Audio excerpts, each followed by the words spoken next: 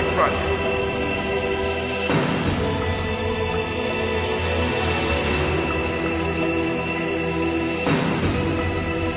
So there's something you like about me, huh? Yeah, you got a great butt.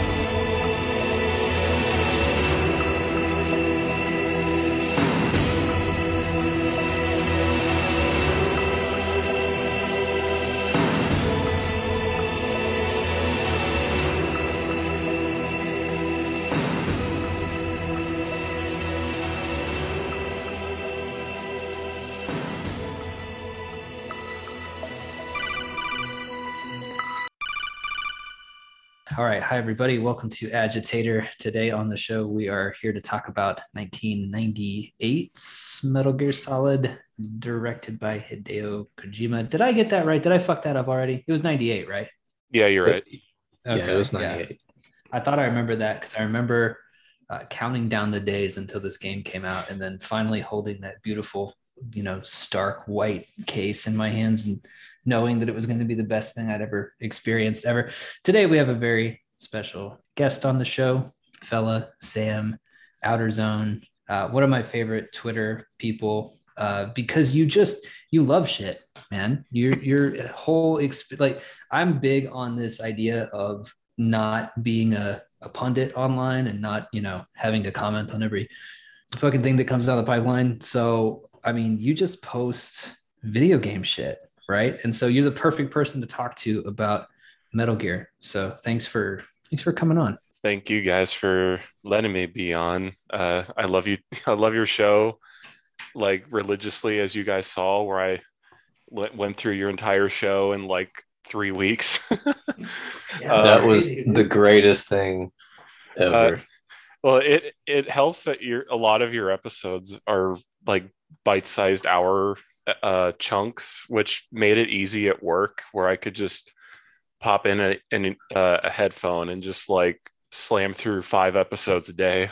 Hell yeah. We're for the working man. It's a working man's podcast. The working class podcast. Right? Yep.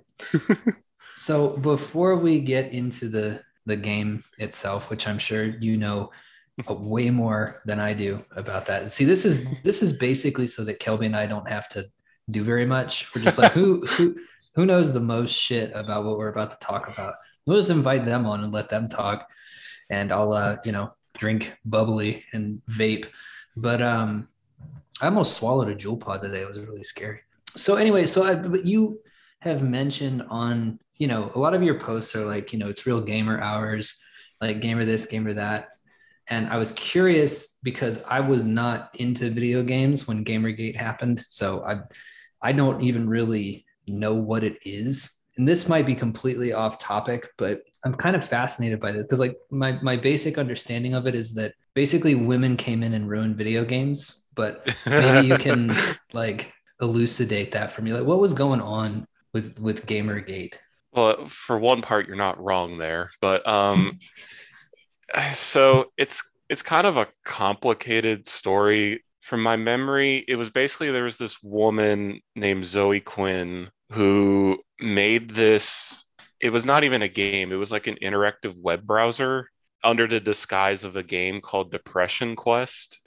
And the thing is, if she basically was sleeping with a bunch of games media people, Yeah. and that got out, and people are like, like what the fuck is going on here? Like you should like not be giving this woman credit for basically making like a slideshow on the internet and saying it's like a video game. And then the games media basically all at once, I mean that when I say it was like all at once, basically within like 5 days or something like that, where they all published articles saying how like gaming needs to grow up or something, basically saying men shouldn't be the primary audience anymore. So in retaliation, gamers started to like, flood, the Gamergate hashtag everywhere. And to sort of, at its core, it was all about like, games journalism needs to be like not biased and everything. But then it turned into the whole libtard, routine. Mhm. It's sexist, gamers are racist, sexist, homophobic, all that, hullabaloo. But, and honestly, this thing had been building for years, like this whole ethics in games journalism thing. Like there was, in the mid 2000s, there was a controversy with Driver 3 where Mm-hmm. they gave favorable coverage to a game, even though Driver 3 was literally broken on release. Like, Mm-hmm. um, there was like there was one review magazine that gave it like an 8, and when people see 8s nowadays, they're like, oh, that means it's really good. But when players got it, it was like literally a broken game. It had glitches. It was just not good. And, people forget this about Driver. Driver was a huge franchise at the time. I had Driver 1 and 2, I think. It was a PlayStation, right? Just the first PlayStation, I think. At the least, I can't remember if they ported it, but the point being is Driver was kind of on the level of Grand Theft Auto at one point. Yeah, right. So like there was, so when it came out, like, oh, this game's actually terrible, and the press was giving it favorable coverage, like, you're like, what's going on here? And I believe like the publisher gave this magazine like money to say good things about it, which has happened before. There's like an instance with the first Kane and Lynch game where it was proven that the publisher gave reviewers money for higher scores. There was a famous incident with Mass Effect 3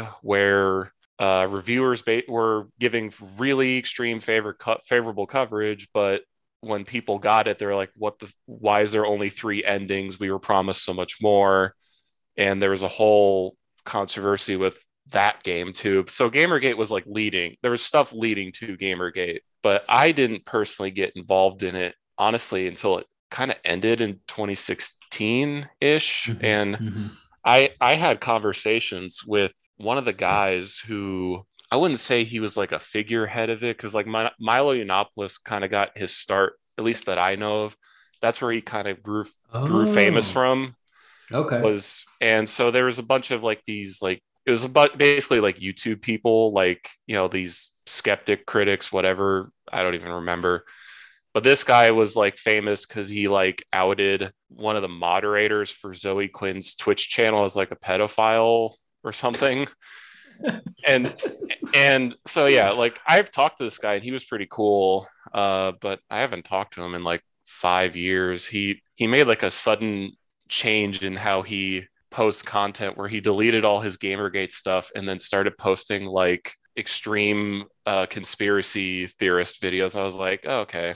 All right. Right. Well, I love conspiracy theories. So, I mean, I'd have to look at it to see if it was good, but no, I mean, that always does seem, people like to distance themselves. But what I think is interesting about what you're saying is that it actually, to a much smaller extent, because people don't really read as much as, certainly not as much as they play video games, but it just reminds me of when I was in the book world, I was always fighting this kind of one-man battle against the sort of mutual love fest that was going on. So in books, nobody is going to be paying anybody any money for reviews. Like that's just money's not, nobody has any money. So it's just not going to happen. But I don't know. It was just this thing where every book that would come out, it felt like everybody kind of jerked each other off to, like this book is, and what you basically want, and what it sounds like the gamers in this scenario wanted, is like to just have people give your honest fucking opinion about stuff, like I want to know what you think, because I have a limited budget. I can't buy every game that comes out. So you just have to be honest. And I don't know, it really has seemed to be like every time I would do it, it would be like the person who I was critiquing, or the book that I was critiquing, they would send me stuff like, you really hurt me when you said that, like it all of a sudden become this victim thing where I was like, offending them or hurting their sensibilities or something. And then that drives you even crazier, because you're like, I'm not doing this because you're Black or because you're a woman, or I'm doing this because your book sucks and everybody says that it's good and it's not. And Yeah, I don't know. So I feel that, man. I feel like I feel like you literally can't trust anybody anymore about what's good because there's always some reason that's outside of the game or the movie or the book itself as to why people are saying they enjoy something. So anyway, thank you for telling me about Gamergate.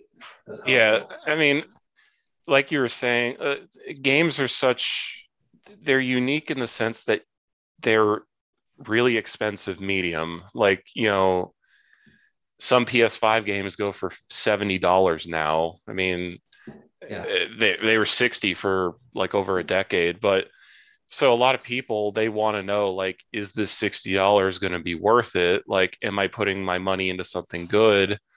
Um, so now you have people who do all these review things like on the internet, like through YouTube, where they try to position themselves as like, I'm an unbiased reviewer. I'm the gamer's gamer, sort of thing. Because games journalism it's nothing like it used to be back in the day. And I mean, I I wasn't around when like Edge magazine was in its prime or anything, but if you were to read reviews back in the day of magazines from like the 90s or 2000s, and you compare them to today, they almost are completely different. I mean, the people who were writing reviews back in the day, they were people who generally loved video games, and that's all they wanted to talk about is like they would get like the new game in their hand, they would be as honest as they could with it, say what they like, say what they did, and then that was it. And the review would take up like a page if it was like a standard game. Nowadays, it's like reviewers are like these failed, like the game reviewers are like failed writers, and they're trying desperately to prove to their parents that their major in college, was worth it. Like I'm a serious writer, mom. I'm writing about bug snacks for PS5. Please, it's real. I want to be in San Francisco, but I'm going to be a writer. Trust me. It's like it's that type of crowd where they're so desperate to prove that they could be something, and and you're seeing people now like there was the one of the new Star Wars games, the Fallen Order or whatever it's called. One of the writers was a former game journalist, like from this crowd. They're all just trying to get like a job to be a writer. That it's a means to an end for them. So they don't care that they, will purposely lie or say something that's not true. Like I remember IGN wrote a review for Persona 5, and and Persona is a series I hope I love near and dear to me. It's a JRPG series, and Persona 5 was a huge game 5 years ago. And IGN gave it like a glowing review, a 9.7 out of 10. And literally the reviewer, he deducted the 0.3 points he didn't give it is because the game made a quote homophobic joke. Oh no. Oh no. And the scene was one of the characters, because it's about high schoolers, and they go to like Shinjuku, and two gay guys come over to one of the high schoolers. It's like, oh, you'd be so cute, you should come with us. And they just like take them away, and it's like, that's homophobic. But like, that's funny. It is funny. Yeah. And also, I mean, being kidnapped by homosexuals is a real threat. I mean, you know how it is. But no, I mean, this still, I mean, like, I don't mean to keep bringing it back to books, but I mean, that's when I started doing books, I was indie. I still am indie, do it yourself. And I was really hyped because 10, 15 years ago, the indie scene in lit was really cool. And it didn't really I don't think it really had a diversity problem or anything like that. I mean, because I was with all these fucking weirdos who couldn't find placement in the mainstream. And a lot of people call that era the golden age of indie lit because so many cool books were coming out. I don't know. It's just at a certain point, I started realizing like, oh, most of the people who are involved in this are using this and social connections to try to get a mainstream book deal. And that's not the point, right? The point was that we were supposed to all kind of work together to create our own thing that, you know, maybe didn't quite have the reach or the power of the mainstream book world, but that was our thing, right? That we could all make. You know, I'd have my press, these people would have their presses, and you suddenly started to see you know, authors I don't it sounds so gay to be like they were jumping ship or they were selling out because like whatever, get your money. But I guess it's just like it turned out that there was no real no real urge to actually be independent, right? And so then you start seeing it with like every fucking, because like the book industry is largely run by like white liberal women. So if the boss is a white liberal woman, then the dominant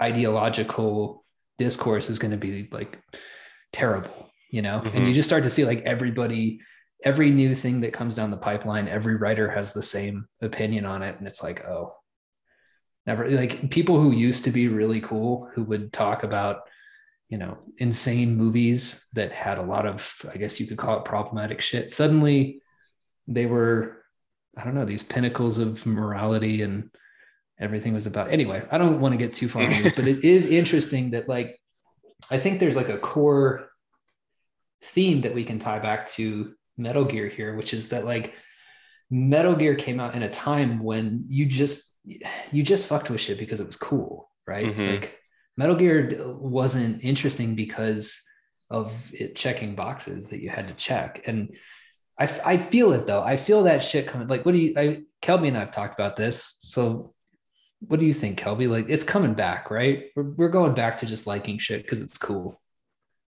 I think it's absolutely coming back. And I think that like that's why I fuck with your profile so much, fella, is because like I just saw you as one of these people who just fucks with cool shit and was like, oh yes, thank you. Like literally, that's all there is. Like you don't have to, it doesn't need to advance past that. You just love cool shit. You want shit to be cool. Like that's it.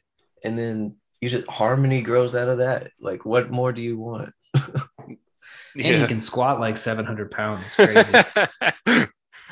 Well, not that. And my max was 445 before I threw out my back. So, oh man, I thought you were beast mode, dude. I thought you were fucking. I could have been elite.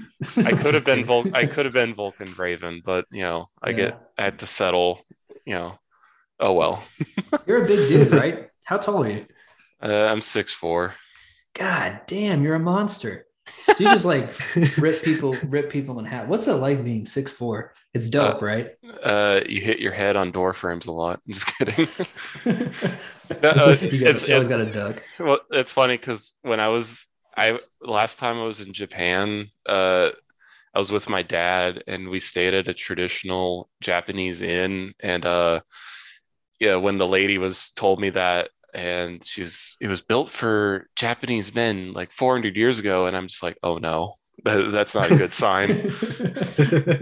And so I hit my head twice in that building. And when they say traditional inn, it's like, you know, the shower is like a wood, it's like a wooden tub that is probably no bigger than like, you know, a big laundry hamper or something like that. So I was like, yeah, maybe I'll just stick to the Marriott's next time. Yeah, I stayed in one of those traditional ones in Korea. It was pretty dope. It was the first place I've been to though where I couldn't flush toilet paper. And that was a bizarre experience. I had to put my shitty toilet paper in a trash can next to me. I was like, so people are animals. But no, it was cool though. It was really, they had modern air conditioning, so that worked out okay. Your place didn't believe in fan death. What is that? Oh, granted, I could be talking on my ass, but I swear that Koreans have this belief that uh like ceiling fans during the night could kill them because they would like suck the air out of the room or something. So for apparently for the longest time, Koreans didn't have like ceiling fans, and That's amazing. uh, That's but granted, I could be getting this wrong, but I'm pretty sure that this is a real thing that Korea believes in, and I'm glad that's so that funny.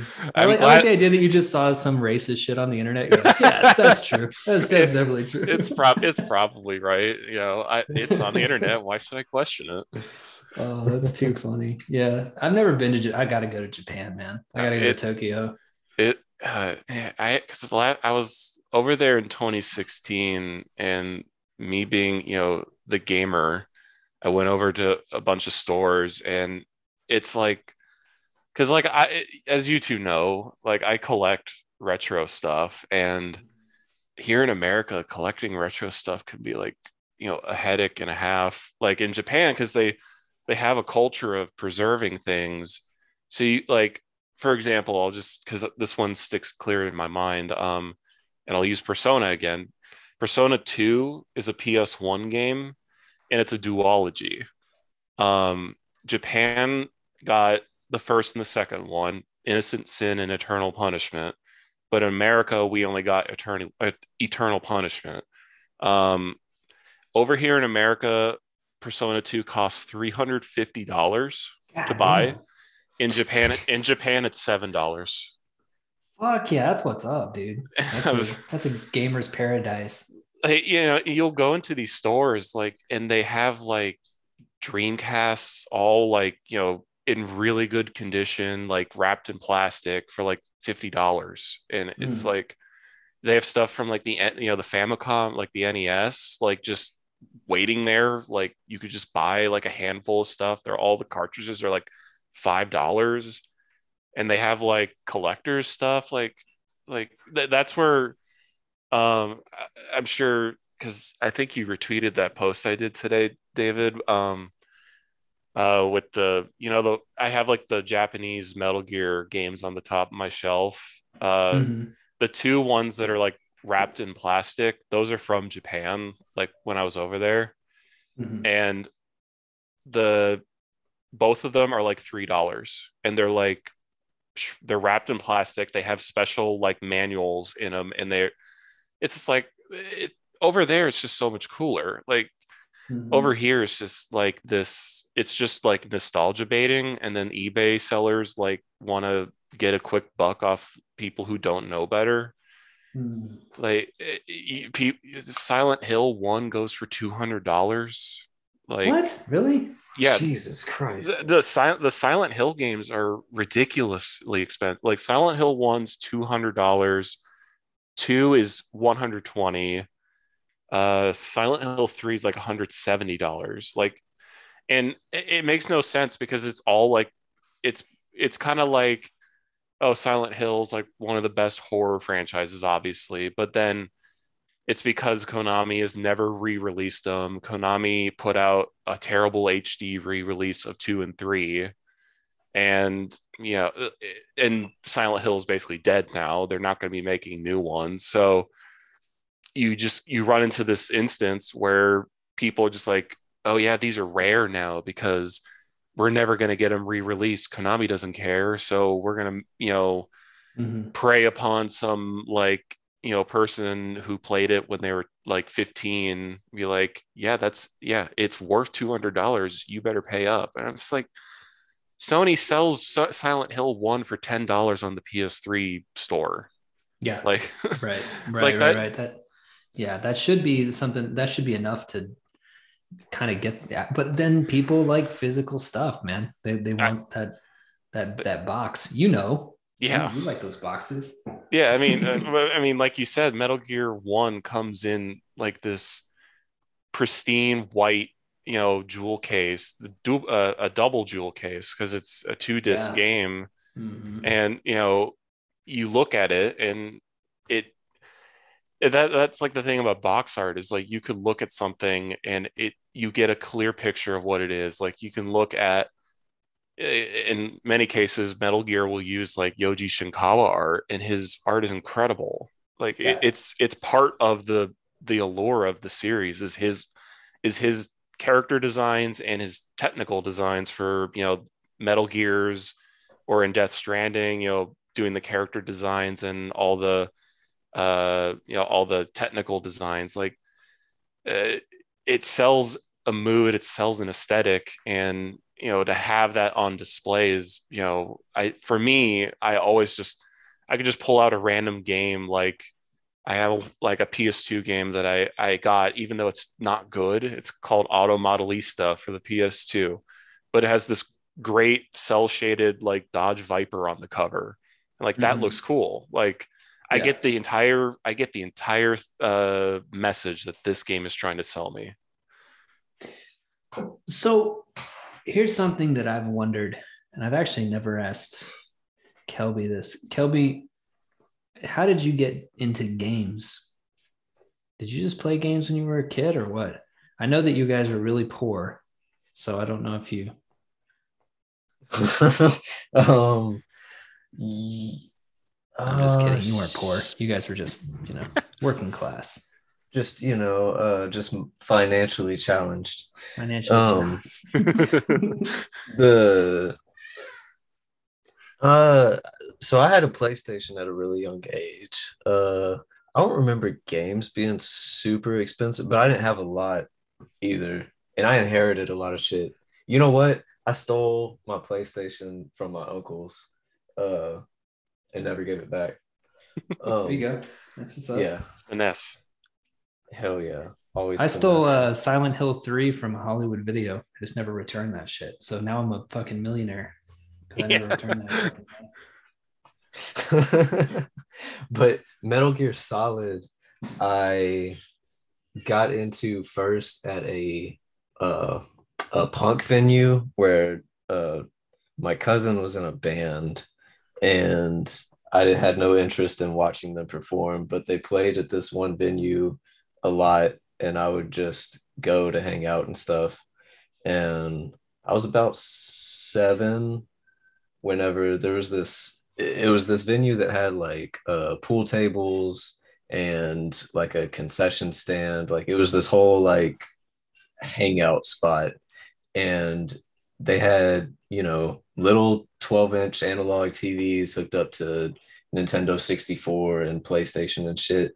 And I saw people playing the first Metal Gear Solid and was like, what in the hell is this? Because uh that's like verbatim my reaction, 7 years old. I was like, bro, what the fuck?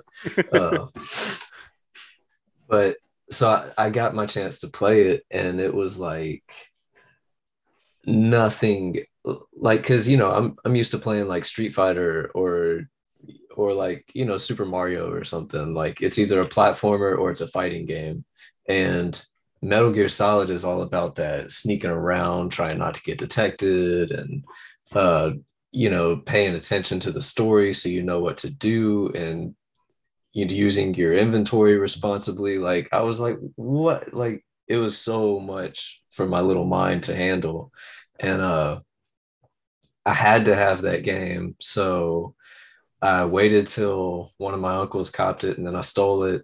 And eventually, I think it took me till I was like a teenager to actually be able to play that game, because I just wanted to shoot people and shit. And that's not how you play Metal Gear.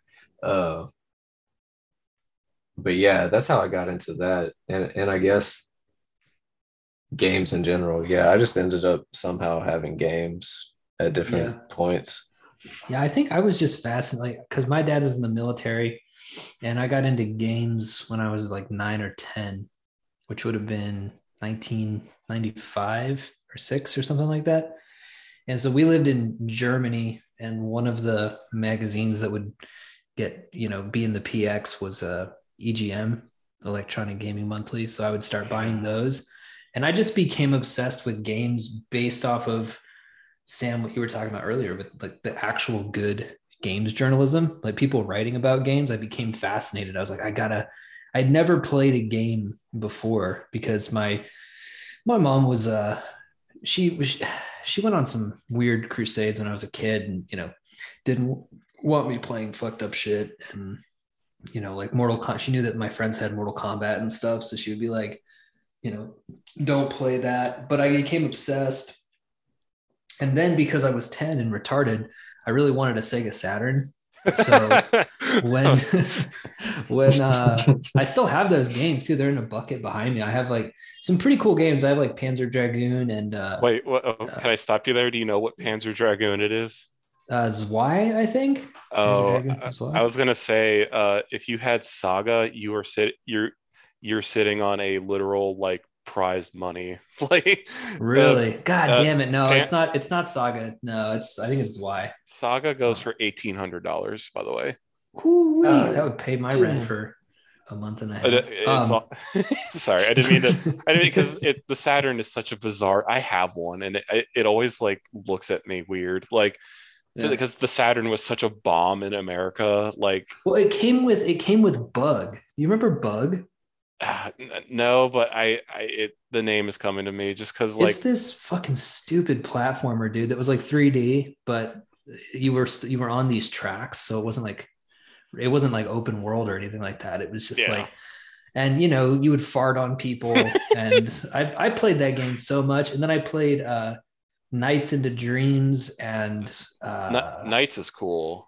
I have the Christmas Nights game. Oh yeah, I remember the ads for that. And then I had like Shining the Holy Ark, which I did not understand at all. I still have that one too, but I looked that one up. That one's like a couple $100, so maybe one day if I want to sell my shit, I'll do that. But the Saturn is an amazing failure. I'm always amazed by it because I maybe I can talk about it when we talk about like PlayStation or Metal Gear more. It's just the Saturn is such a bizarre little system. Like it was the epitome of it. It came out and it existed. Like yeah, it sure did. Dreamcast was pretty tight though. But so I finally got a PlayStation because of Metal Gear, because Metal Gear was coming out, and the swell of anticipation for Metal Gear was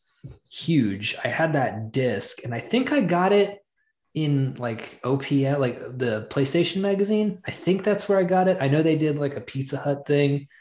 So I can't remember where I got the disc, but I had the disc and I played that the Japanese opener probably 100 times. And once the game finally came out, we were still in Germany, but they got it at the PX, and I had my mom go buy it for me like a 12-year-old. I was 12 by this point probably. And I remember playing it, and I remember I played with my little brother. He was probably 8 at the time. And I remember getting to the Psycho Mantis fight and putting the controller on the ground and, it moving. And he just fucking ran out of the room. He was like, what the fuck?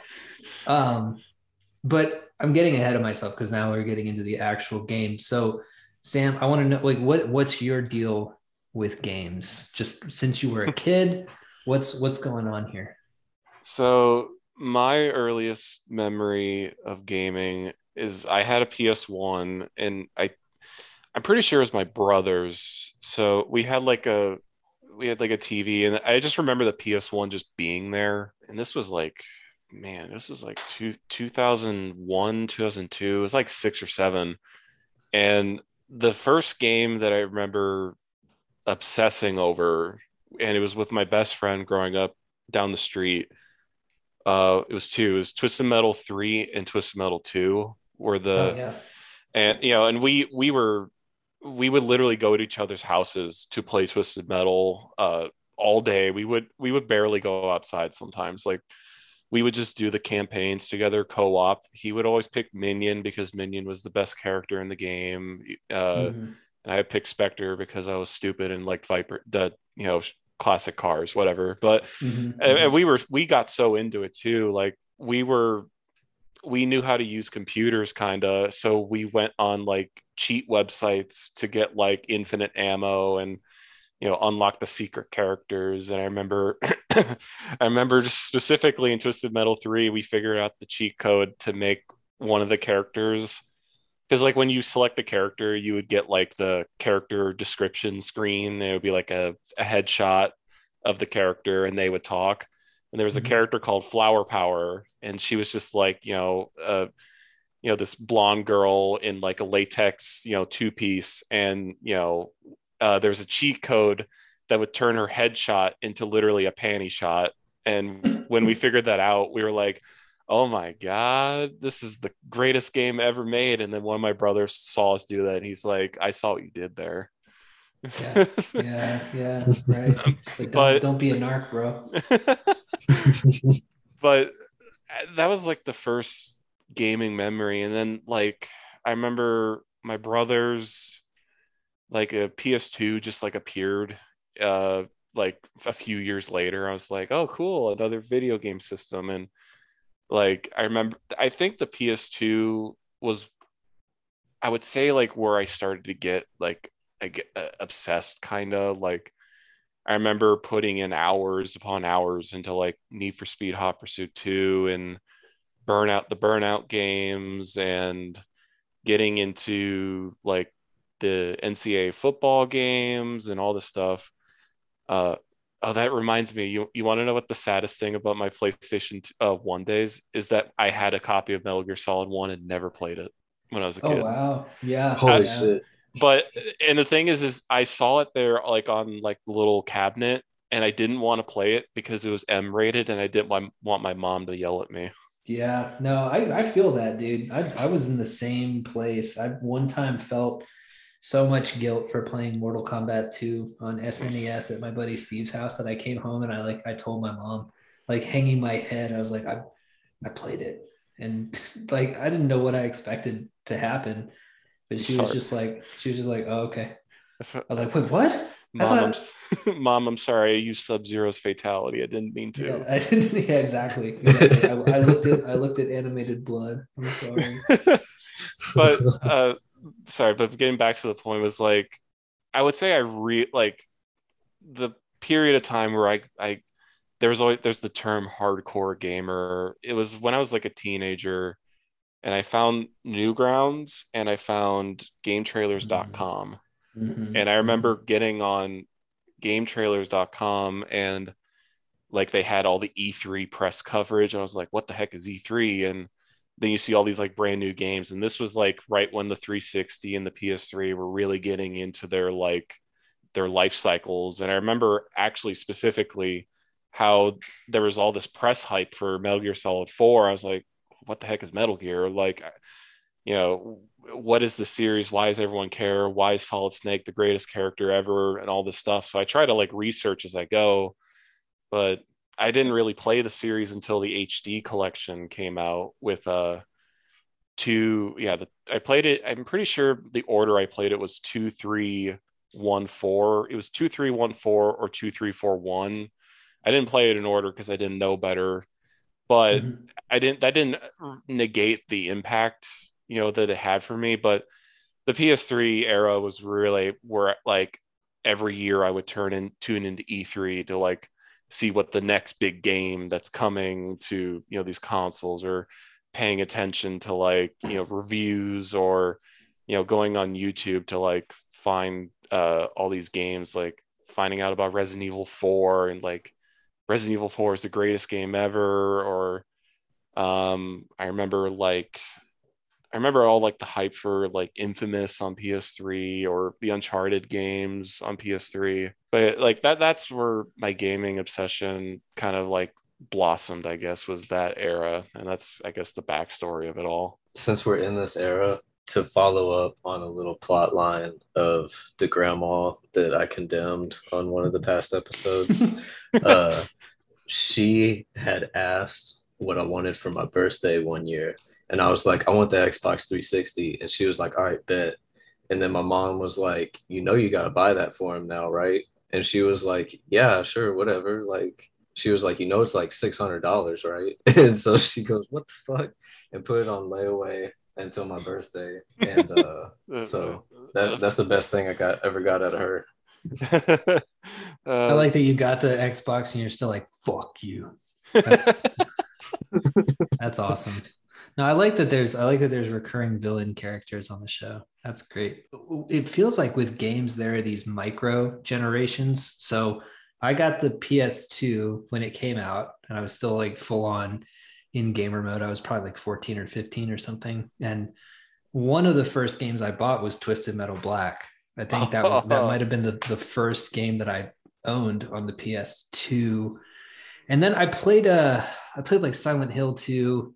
I played Metal Gear 2 when it came out. I was one of the people who like I had no idea what a Raiden was. And like when the game switched over, I was like, okay, this is like a fun detour. This is great. And then you slowly start to realize that you're just gonna be Raiden for the entire game. And I was like, I put it down. I was like, that was the fucking dumbest fucking shit ever. I haven't revised my opinion since then. But then I got a Red Ring of Death on my PS2 after about a year. And I just like was getting to the age where I was about to, get a car, and I was playing guitar with my friends and interested in girls. So I stopped being a gamer for pretty much until now. Like I didn't start playing games again until a couple years ago. Actually, I shouldn't say who gave me their Xbox One because of the way the story goes, but he had just gotten a girlfriend, and he was like, do you want my Xbox? And I was like, what do you mean, like for free? He's like, yeah. I said, okay. He's like, yeah, there's like a ton of porn on it. And I was like, oh, okay. That's fine. I haven't found anything. So I played that. And the first game that I went to go buy was Sekiro. And then, so that was pretty much, I picked it back up a few years before. But the micro generations are so interesting because, you guys seem like you might be a little bit younger than me, but, it's this whole different thing, right? Where like PS3 was like, I never had a PS3. Right. That just PS3 and PS4 missed me completely. So I went from a PS2 to a 5. And it's just kind of, I don't know. I guess that's just interesting to me. I've been thinking a lot about time and death lately, not because I'm going to die, but just because my hairline is receding a little bit and it's really bothering me. So I'm just thinking about age and shit like that. You're thinking about how Solid Snake prematurely age and be like, is this me? Is this is exactly is this me? Do I have fox dye? Yeah. Solid Snake had a child at 35. That's what happens. You become become old. But okay, cool. So we can get into the game now, and we can kind of like, I figure we talk about the games however we want. If we want to bring up other games, that's fine. I'm fine with us doing another episode somewhere down the line about the other games, but we'll start with Metal Gear Solid numero uno, or I guess number 3, technically. Yeah, it's technically the third one, but nobody played the first two. Nobody played the first two. I never played the first two. I correct myself.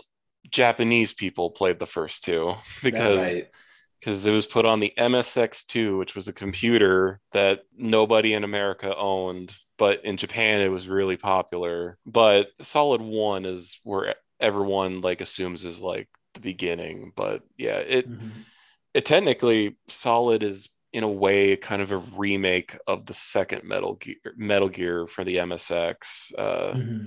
It hits a lot of similar things, but it makes sense because Metal Gear was being put on the PlayStation, which at the time was the biggest console in the market, and Konami and Kojima, they wanted to, more so Kojima wanted to make a new Metal Gear at the time, and I don't think he would want to make like a third game in the series that throws players in completely like not knowing what they're doing. There's enough like backstory that they cover in the game that I think satisfies people. And I think if you were a Japanese player, I think you probably would have been happy, be like, oh, they cover Gray Fox, how his story happened at the end of the second game, or that sort of thing.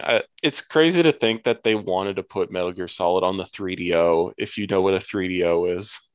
I don't actually. What is a 3DO? It's a failed console by Panasonic in the 90s, by the guy who founded EA, Trip Hawkins, and it launched, and this is 94, $93. It launched for $700 back then. God damn. Big And- baller status. And so, but like that's actually where the first Need for Speed game actually got released, was on the 3DO. Mhm. But point being is like Kojima, they wanted to put Metal Gear Solid on that, and to imagine what Metal Gear, what would have happened if they put that game on the 3DO, like makes me, and it's like a nightmare. Be like, oh god, like the series would have been dead if that happened. Yeah. But thankfully, Mhm. they said the 3DO is not powerful enough to do the vision we want. So I'm glad I'm glad that Metal Gear is known as like the PlayStation franchise. Yeah, and it's I'm trying to think of even where to start with it. So you are a kind of secret agent science experiment who is tasked with stopping terrorists from getting their hands on these things called Metal Gears, which are nuclear equipped walking battle tanks. That's how they put it in the game. And that's the basic setup, I think, of, well, it's not the setup of 3, but it's pretty much the standard setup. It's like people want the Metal Gear because if you have these big badass dinosaur looking tanks that can shoot nukes, you can pretty much have forever wars and, just constantly keep the cycle of money and weapons moving through the world economy. So you go to Alaska in Metal Gear Solid, and because there's a group of terrorists who've taken over some kind of base, and then you get to this kind of iconic opener where you swim underneath. And I was watching a playthrough of it. I played it probably 12 or 15 times, but I was watching a playthrough to refresh my memory. And now that I'm older, it does strike me as kind of hilarious that the way that Solid Snake initially gets there is by riding an elevator up, an enormous, loud elevator. Like you sneak in, you have to sneak around all of these shipping containers, and you kind of get a feel for the controls. You can sneak up behind guys and choke them, and sometimes break their necks if you do it enough. And so you get all that, but then like the way you do is you wait for a guard to have their back turned, and you run up the elevator, and it goes brr, brr, brr. And then you get to the top, and you're like, all right, undetected. That classic very first elevator ride where when it switches to first person and you're inside and you can see the guard walking past outside, just like la-di-da, whatever. I don't know anything that's going on. You're just like, yeah, I made it. And you just have a pack of cigarettes, and you have to find rations and C4 and guns and ammo that you smuggled in your stomach. Yeah.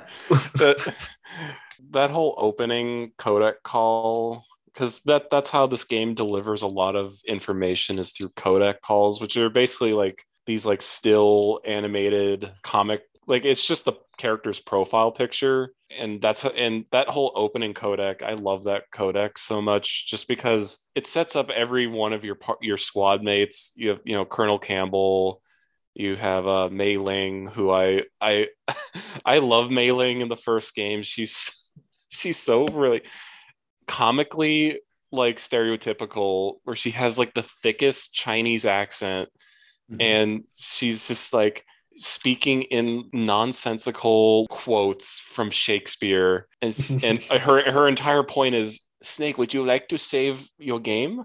That's all she. But she like prefaces it by saying, Snake, if you there's like a funny post that I wish I could call back from, because it makes me laugh every time. But like you have Mei Ling, who's like adorably like silly, and then you have Naomi, the genetic scientist, who I would say right off the bat, I don't think I trusted. Even when I first played it, I was like, Naomi's kind of suspicious. Like, right. Then you have Master Miller, who's supposed to be like your closest confidant in the entire game. And I guess we'll get into it later, but the whole thing with Master Miller it's both sad, but it's also like a great way to like trick the player. Yeah. Yeah, it worked on me. I remember being like, what the fuck? No Yeah, way. but like that whole opening where they lay out sort of the rules of the game, like, okay, here enemies can notice like you walking in the snow, like you'll leave footprints behind, and the soldiers will actually follow the footprints, which, by the way, that one soldier who follows the footprints, he's the only one in the game that does that. Oh, wow. But he's the only one that follows your snow, like you in the snow. But like even in that prologue room by where you swim into, like the game is just saying like, hey, the enemies will notice you like leaving wet footprints. Uh, Introduces the Soliton radar, saying like, hey, this is how the enemies perceive, like here's their cone of vision. If they see you, you'll go into an alert phase where you have to, try to either face head on or try to run away. But really, the game encourages you to not get found, but also not really to engage directly. Especially in those early segments, because your health bar, like you'll die from like 3 shots or something from an enemy. And that the outside of Shadow Moses is great too, with the searchlights that hold the chaff grenades. That whole like open area is such like a great way to introduce the player not only to the world, but just how like the game works, like because it's a weird game because it's presented over top. It's top down, it's not like a modern action game where the camera's behind you. It's above you, so it's a nice little playground, I guess is what I'm trying to get at. Yeah, I love the look of this game. And I do love like the evolution of it. 3 and 4. I love all of them that I've played. I've played 1 through 5. I didn't play any of the like spin-offs or obviously the original Metal Gear, but that top-down view, well, and it switches, right? Like you've got the top-down view, and then every once in a while you've got opportunities to go first person. And it's and there's times where it's fixed behind you if you're crawling through a vent shaft or something. It creates this like kind of tension because for one, you're supposed to be sneaking around and not getting caught, but you also can't always see what's coming next for you, like what you're about to get into. And a lot of times, like when you're shooting, like when you do engage, you can't even see what you're shooting at. So it's this constant like anxiety of like brought on by this sort of claustrophobic fixed camera that just hovers down like security camera style. I love every game and I love every look of it. Like each game almost has like its own unique look to it. Like you could look at 1 and Shadow Moses as it's such like a you can like feel how cold it is there wherever you are in the game. Like you see it in that's like a little charm. And I think even like Kojima said this when making the game, it's like you have to present like a believable world for players to like want to keep being invested in it. If the illusion breaks, then like they're not going to care. So like when you see Snake's breath in the cold, like on a PS1, which is not technically an advanced system, the graphics always look like they're not always working sometimes, like the wobbles and the pixelated backgrounds, but they make it work where Snake's breath is there, or there's like when you're using the sniper rifle, Snake has to manage his like heart rate with the medicine or the drug in the game, like or like guards hearing footsteps. Like you've said this before, David, like in your book, how the less information there is, like compared to a game now where it's like 4K graphics with the most hyper realistic faces ever made. It's like I can look at Solid Snake's pixelated, expressionless face, and I'm sold on it. Yeah, no, and one thing along those same lines that I was noticing when I think of Metal Gear Solid, the first one, the motion blur is huge, Oh yeah. right? So when I was rewatching a walkthrough, I had never really thought about it as a kid, but the whole game is full of these blurs. Like every time there's a cut scene, the camera is always moving and it's this blur motion. Like obviously Gray Fox has a lot of blur on him, but kind of everything does. And even when you're playing it with these sort of primitive PS1 graphics, I think the blur, in the same way that old movies have this feeling of dreamlike, a dreamlike quality to them, I think Metal Gear has that too. And that's why it always, whenever I revisit it, it brings me back so intensely to when I was 12 years old, because it really, whether it's Resident Evil 2 or Silent Hill 2, right? Silent Hill classically, like the fog was a workaround for graphical limitations on the PS1. Mm-hmm. But all of these, all these little cheats that they have to do somehow actually add up to something that's greater than the sum of its parts, right? And now that you can do anything, I mean, it's the same thing with movies, right? I mean, everybody agrees that puppets look better than CGI, but we just use CGI because it's easy and, you can pay a monkey to do it. And most people are also monkeys, so they're okay with it, right? But Metal Gear, I don't know. Yeah, just when I was watching that camera move, and it was this really intense, nostalgic experience, right? Because I found that I knew a lot of the dialogue by heart.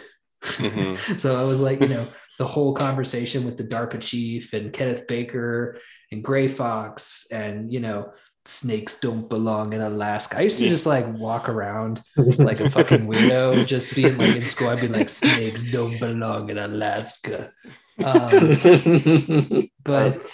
it's, it's weird. And it makes me wonder now if there's any real way to get back to that, right? Like the amount of creativity you need when your tool set is limited, it fundamentally is not going to be there when you have that fucking tool set. And I'm definitely like, I'm not in any way saying that games are shit now, because I've been replaying Bloodborne and I played Elden Ring. Like they're all amazing, right?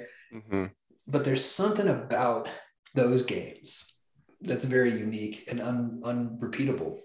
Yeah. And I think a lot of people don't understand about Metal Gear, especially for 1998. It's like Kojima is known for his style, his like cinematic style. I mean, it's well known that he is a movie buff. I mean, his Twitter bio says my body is 70% movies. Mm-hmm. And it's clear even back then that he had a clear understanding about not only how to tell a story in a captivating way, but how to present it in a very cinematic way. Like you said, there's all the cuts with the motion blur to to sort of add the gravitas to it all. But like when Gray Fox or Psycho Mantis appear in the game, there's like I can never describe the sound effect that they use, but it's that high pitch like buzzing sound, like whenever something kind of intense is going to happen. And it feels like it's like compensating for something that they don't have, but it works really well. Like you'll see a scene like for example, when you defeat Revolver Ocelot, which I love. You were saying, I was like yesterday, like the boss names for this game are just so great. Revolver Ocelot, Vulcan Raven, Sniper Wolf, Decoy Octopus, and Liquid Snake. Like they're such great boss names. But that cutscene when you beat Revolver and Gray Fox comes in, and there's the scene where you're trying to talk with Baker about like to get the workaround to stop Metal Gear, and they intercut all these like real life footage of like military technology being built. And to most people, they might think like, why should I care? It's like they weave together, Kojima weaves together this really interesting espionage story. But I think just the fact that he was able to convey all of this at such a high level and in 1998, I think can never go unappreciated. Like, you have to realize how little the industry didn't know about how to like tell a story. I mean, look at Resident Evil 1. Look how much like it failed tremendously to tell like a captivating story. Like, they hired literal like random people on the street in Japan saying, "Hey, want to be in a video game?" And you can tell Resident Evil works, but like there's no way in hell anybody would treat the scenario of Resident Evil as any more than like Camp Galore. Yeah. But literally like 3 years later, you have someone like Kojima who's getting legitimate voice actors like David Hayter to portray these characters, or I forget her full name, but it's like Mae West something for Meryl. But you have like these legitimate actors, and they're getting legitimate direction. When these people who have no idea what this product's gonna be, when you're recording a voice line, it's like you're just told you're supposed to act like sad or whatever in this scene. But like the way Kojima is able to like present it with characters where the only way that they're talking is like they're bobbing their head up and down, like like I'm always amazed by, like, I played the game recently for the first time in a long time in January, and I just was captivated from from the first second to the end. I mean, it's such a great I'm just like ranting now. It's just like I really love how something so limited is able to captivate you from the moment it starts, with like these blocky ass characters, like but it's also it's worth saying too that it's interesting, from somebody who got into games around the PS3 era, right? How going back these graphics, and I mean, and I'm with you 100%, because when I was watching the playthrough, I was like, I didn't remember the graphics being this this PS1, right? Like when I first saw this game, I had it in my head as, these were the best graphics of all time, and they were, right, at the time. But I don't know, it's just something weird when you don't have anything else to compare it to. It's so singular, you know what I mean? Like it looked so good. ahead of its time. Yeah, it looks so ahead of its time. And I think that the storytelling aspect is probably what we should talk about next, because there are things that Kojima gets shit for that have been on display since Metal Gear 1 and go on all the way up through Death Stranding. So we'll talk about that. Like I personally, I tried to articulate this. I forget if I left it in the book about Death Stranding or not. It might have been something that I cut. I was trying to articulate how it's actually a good thing that Kojima's cutscenes are long and kind of boring. But if I didn't write that, and most people listening to this might not know what I'm talking about. So I actually think that it is it's one of those things where you pay the cost of admission, right? So that's the way that Kojima tells stories, number one. And he's obviously never going to change. He hasn't changed in 25 years. And Nope. he's not going to change for his next game or anything like that. He's going to, but I think the balls that it takes to sit down and slowly unravel with characters like literally just talking about, because Snake needs clarification on everything in this game, right? One of the funny beats, like without fail, in every codec call or cutscene, they're going to say something like, high propelled rocket device. And he's going to say, high propelled rocket device, like a question. And then but I don't know. I think that it's a real, in the same way of, how David Lynch will have very slow moments, or Nicholas Winding Refn notoriously will have, characters give 5-second beats before they answer each other. It's doing something, right? Like you have to, it's almost lulling you. People don't realize this because we're so overstimulated, but there's something that happens when you read or when you watch these very patient movies, where you're kind of, you enter into a temporal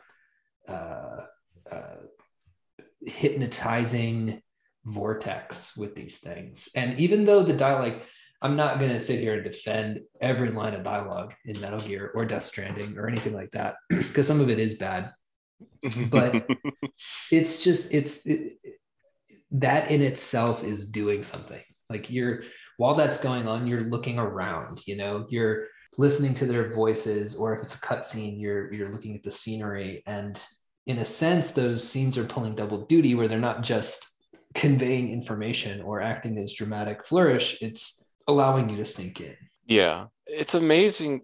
Kojima, he's arguably the one of, if not the only, I guess you could say, auteur game maker where he warrants having his name put on every game. Every game of his has a Hideo Kojima game, but it's like people they want him to bend to their will. It's like, no, he's going to explain something for you for 5 minutes because he finds that interesting. Like, and I find it doubly annoying as of recent, because Death Stranding was like this moment for gamers, and I use gamers as a negative in this case. Like when Death Stranding came out, like before Death Stranding, like people were like revering Kojima as like, oh, he's an amazing game creator, he's an amazing director, writer, what have you. But like when Death Stranding, it's like people are like, oh, what was he doing? He doesn't know what he's doing. He's a hack. He's a fraud.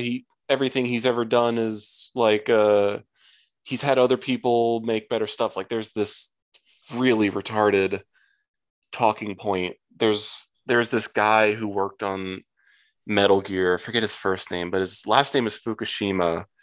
And people who hate Kojima love to say Fukushima was the genius behind Metal Gear Solid 1, 2, and 3, because this guy was like, he basically kind of, in 1, he did the cleanup of the script. In 2, he did the optional codecs. And I think he did the same in 3. But like, because like Metal Gear Solid 4 like killed their parents, everybody hates Metal Gear Solid 4, which is, I swear, is a normal thing with Kojima games. Like everybody hates it for 10 years, and then like they suddenly get the new patch update and be like, oh, this game is actually amazing all along. We were just like, yeah, Metal Gear Solid 2 like was not appreciated for like 10 years. I was one of them. I was like, what the fuck is this bullshit? But but I've been wrong a few times in my life. But you know what I'm saying is like Kojima will never shift his writing style. He will never change, but it works somehow. Like at the core of his works throughout his life, like you can look at something like the Metal Gear series or Death Stranding. You know where he's coming from, and for me, Kojima has always been he's one of the most like in touch with humanity in a way. Like, Yeah.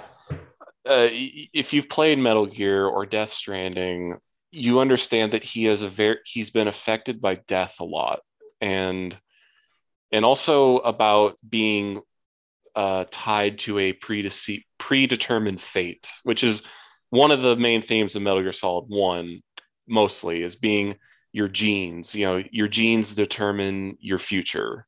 Like everyone in Metal Gear Solid 1 thinks that genes hold the answer to their life. Liquid Snake, the main enemy, he thinks because Solid Snake and Liquid are genetic clones of Big Boss, who is the greatest soldier of the 20th century.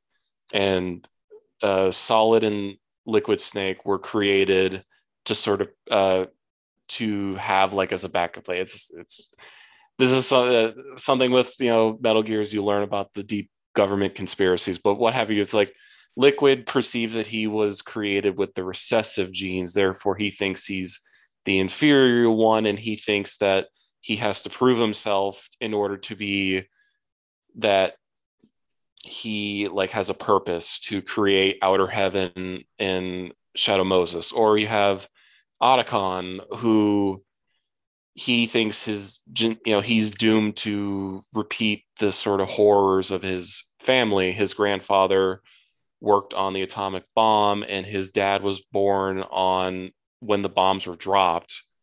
And so he thinks he's basically tied to nuclear weapons for the rest of his life, and his sort of lineage will bring upon like, you know, death and, you know, destruction. Or, you know, you have Naomi, who thinks she wants to figure out what her genes are going to lead for her life, you know, because she doesn't know who she is, and she studied genes her entire life. And if it's clear that this comes from Kojima's own life, where he thought at one point when his father passed away when he was like 13, he thought he had to be the traditional Japanese salaryman who, you know, to support his mom and his family. But his mom told him, no, you go and be a creative person. You go to make movies, you know, write stories, all this stuff. And if you know that about him, it makes complete sense about his entire work. He's always trying to write about what it means to be alive and trying to do better for yourself, or go be it's extremely life affirming stories that he tells. Like, you know, he'll delve into like darker themes, or he'll have moments in the series where he subjects his characters to arguably extreme, you know, torturous scenarios. I mean, you know, and one of the recurring themes of the series is that your playable character will be tortured at some point. Mm-hmm. Or like, you know, Solid Snake. Yeah, one of the things they constantly bring up in this game is like, you love war, don't you, Snake? You love battle. You love killing people. You know, Liquid says in the end, like, I saw your face while you killed everyone and you looked happy or whatever. Like, but the whole point of Metal Gear is like for Snake, but also as the player, to say you're not predestined to a fate. You actually have the keys to the car. It's what you do of it. Like the ending line of the game where Naomi, it's one of the best scenes I think in the entire series, is when, you know, Naomi says, what matters is we choose to do with our I forget the exact line. You mustn't allow yourself to be chained to fate, to be ruled by your genes. Human beings can choose the kind of life that they want to live. What's most important is that you choose life and then live. Like, Kojima is such. Once you understand that he encompasses like every aspect of life, like what it means to be a human, and just, you know, it's not even just with the genes or your fate or your life and death. Like, he'll just go on a tangent and like he'll focus on Meryl's ass as an important part of the plot line.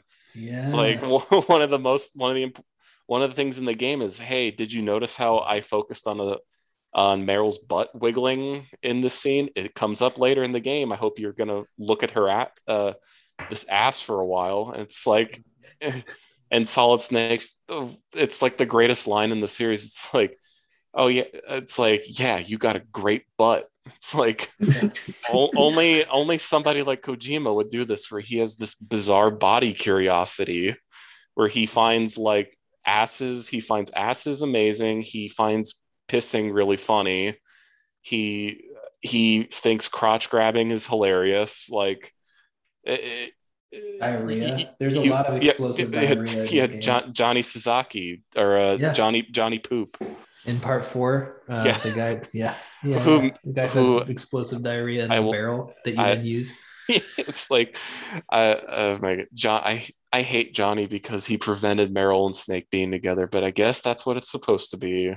Mm-hmm. But you know, like you go where Kojima wants to go. Like you pay the $60 and you get taken on the roller coaster ride with Hideo, and it will go from government espionage to government conspiracy to military simulation to crotch grabbing to tender death scene to torture scene, back to Otacon pissing himself, to Otacon talking about how anime made him want to make Metal Gear, to Gray Fox banging his head on the floor telling you to hurt him, to back to sneaking around, then to an action set piece with a helicopter on top of a communication tower, back to traumatic death.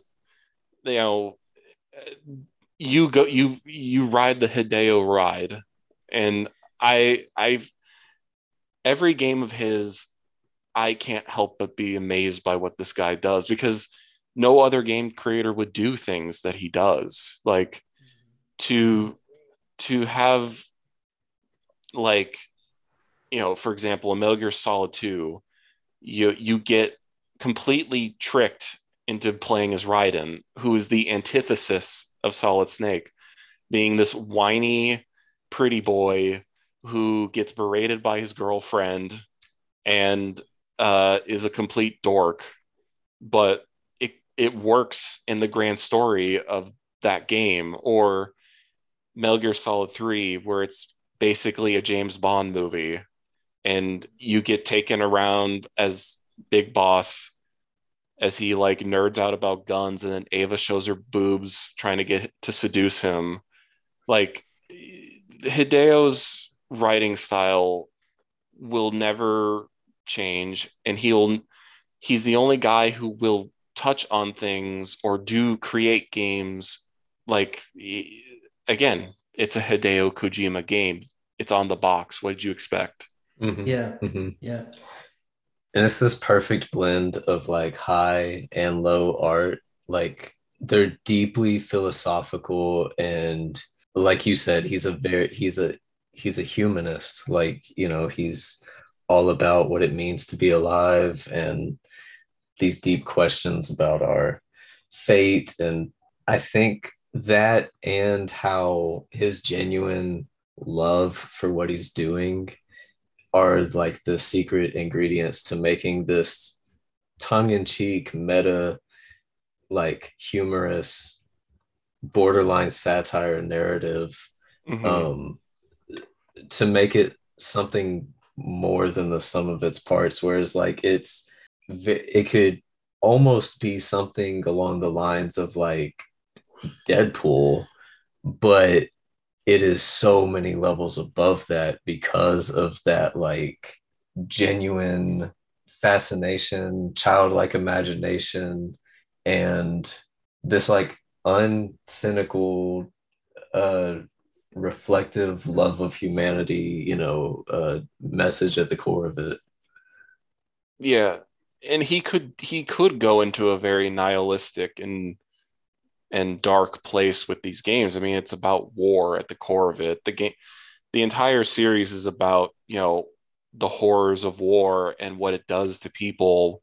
The boss characters in every game have like some sort of baggage that they have from war. I mean, in Metal Gear Solid 1's case, you have Sniper Wolf, who was just raised in constant warfare, and that's all she knows. But her death is treated with the most honest sincerity, and it's such an amazing scene. And you add on to the fact that like he makes Otacon in that scene like experience the hardships of war for himself, not just being a scientist and has been the maker of Metal Gear.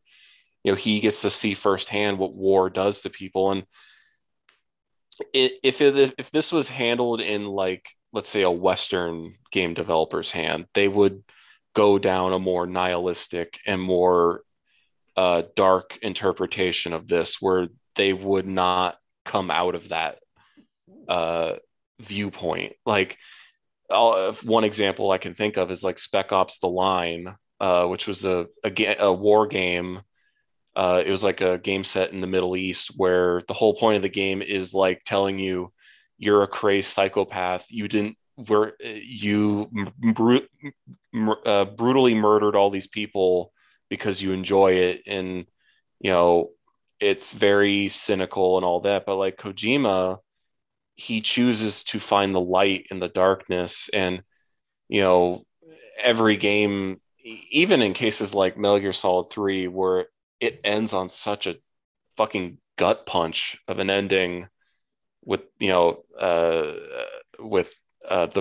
truth being revealed, there's always some sort of light at the end of the tunnel. Like, and, MGS1, like, you see how Snake slowly grows from being this dejected and cynical person who thinks that the world is not, the world is full of just, evil people, and I'm one of them. I'm a killer, and, it seems to follow me wherever I go. But by the end of it, he has a new outlook on life. And I think that's something that doesn't get appreciated with Kojima, is that he always comes out, and it obviously comes from his past, where he's experienced death on many levels, where his dad died.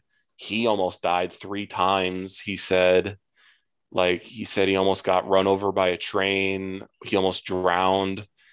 And you can sense in everything he touches that it's not about succumbing to the darkness in the world, the evils of war, or the hardships of your family's past. It's about, transcending everything and making the best life of yourself. Yeah. And man, I'm trying to think of where to go from. No, it's really big. And I think that Death Stranding is a good example of this too. I like the fact that people like Kojima are working on these kind of grand scales. There are a few things that you said that I wanted to loop around and touch on. The first one being when you are kind of describing the experience of playing a Kojima game, I couldn't help but think of that's like watching a Takashi Miike movie, right? Mm-hmm. Where we talk about it in terms of tonal shifts. And I think that one of the interesting things about Japanese entertainment in general, how it differs from Western entertainment, is that willingness to vibe shift extremely quickly without any warning, but to somehow still have it all work, mostly because it's done sincerely. It's not done as if something's done because he thinks that it's funny, it's genuinely thought of as being funny, right? It's not Yeah. like I don't know, Westerners are so, I'm on a real anti-sarcasm kick lately. I think Mhm. sarcasm fucks a lot of shit up, and I don't know if Japanese people have sarcasm in the same way that we do, or if they have sarcasm at all. I'm not very knowledgeable, but I know we have it here, and I think that it really it forces you into a kind of lane where if you're going to be sincere, you almost don't want to be funny along with being sincere, because humor is so tied to negation of the thing that you're actually talking about. And in the Metal Gear games, none of that. I mean, some of the stuff comes off as cynical, right? Because it is, but Mhm. it's not cynical in the sense of like, oh yeah, when he's showing you a man's ass, right? A naked man with a mosaic, pixelated ass. He's doing that because he genuinely thinks that it's funny or arousing, right? Or Mhm. both, Yeah. which brings to the second point. It's the horniness of this game is on point. Yeah. Right off rip, Solid Snake is like, I never expected you to be so cute. And that's something I miss. Horniness. I miss male masculine horniness and stuff, because of course we've had a complete nuking of it all. That's the word. Thank you. Yeah, a nuking of all of that. So and in Metal this game, Gear Sex was launched. Exactly. Yeah, dude. But basically, back to Solid Snake's abs. Yeah, his fucking rib. Yeah. No, but it's just like, it's so innocent, right? I mean, all of that seems to me to be like it's entirely harmless and cute and fun. In Death Stranding, you make Norman Reedus takes a lot of showers, and you make weapons out of his piss and shit and blood. Like that's how you fight.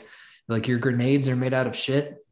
But so like that scatological humor and the sex jokes and looking at Meryl's butt, again, it's like it's done in this way where I don't know, you just kind of rock with it, right? And I'm totally for scatology and sex stuff, even if it's not innocent, right? If it's nasty and gross, like it tends to be in Miike films, I'm cool with that too, because it's this full expression of what a creator wants to put out there. And every time we find, Kelby had a great post about who the agitator lore gods are, and it's Miyazaki and Kojima and Miike and Tsukamoto, all these guys, right? But like the thread that kind of connects them is this spirit of whether it's grandiose or on a smaller scale of we're going to just do whatever we feel like,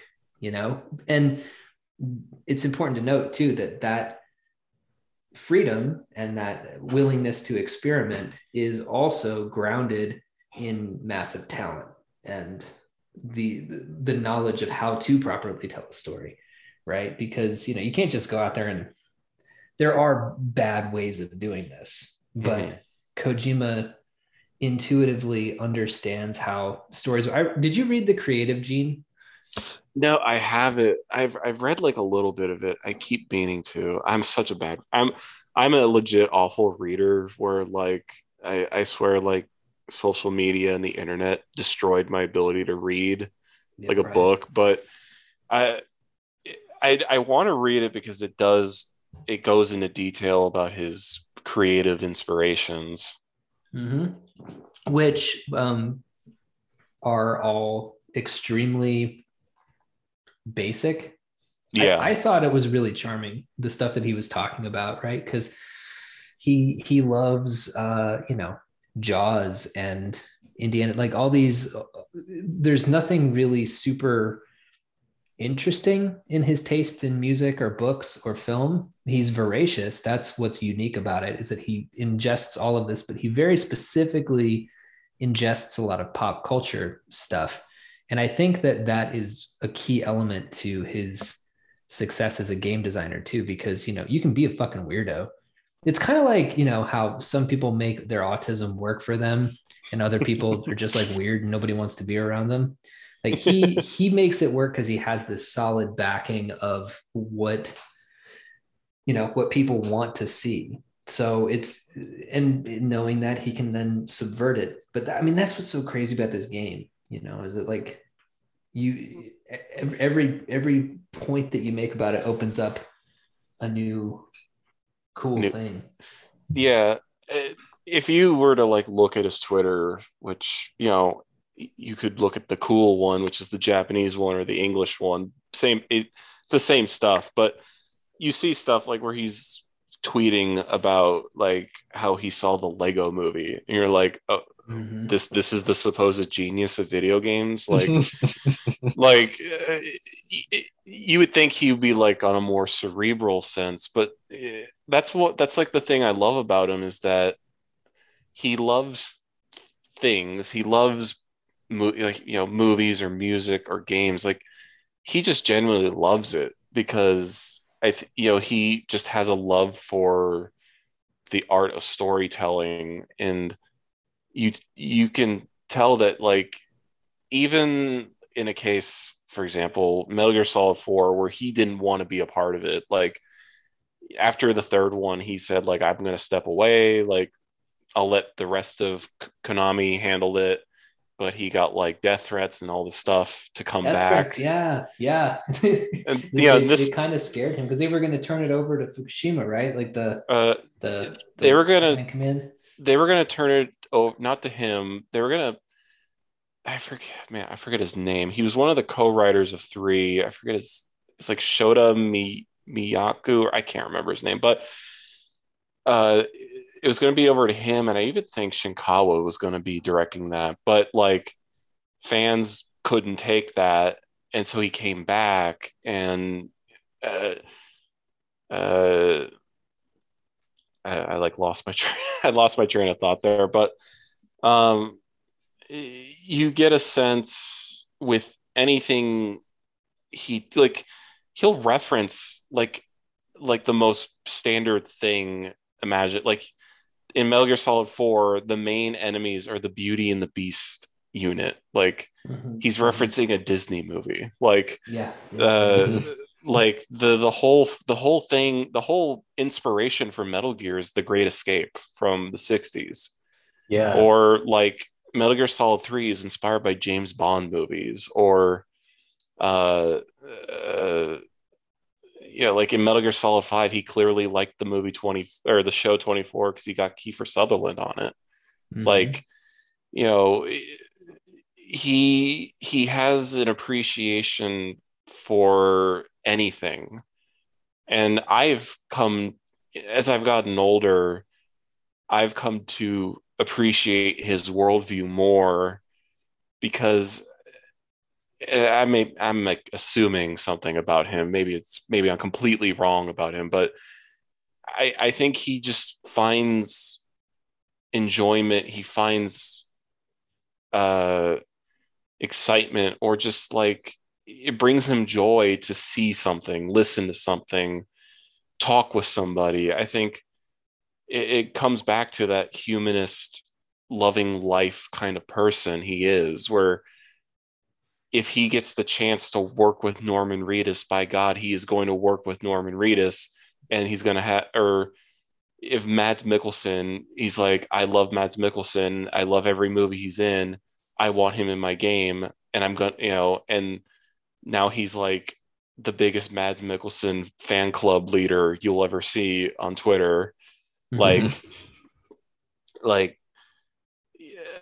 I feel like if you are maybe younger, you can't appreciate that about him because he almost is like invulnerable to irony poisoning. Like yeah. Well, he's got Conan O'Brien and Guillermo del Toro as characters in Death Stranding. You have to genuinely like stuff to make Conan O'Brien one of your characters, which is crazy because I didn't even know when Conan O'Brien popped up. I was like, oh fuck you, like I liked it. I thought it was funny, but he has his best friend Jeff Keighley from the games industry like as one of the Death Stranding NPCs. It's like he there's like I it's rare, and especially nowadays where it seems like everyone is so like trying to remove aspects of themselves, like like you were saying about the male horniness thing, like every in the first game every girl literally wants to bone Solid Snake, like as Meryl and Snake are fleeing the base as it's exploding, she's like, looking good, Snake.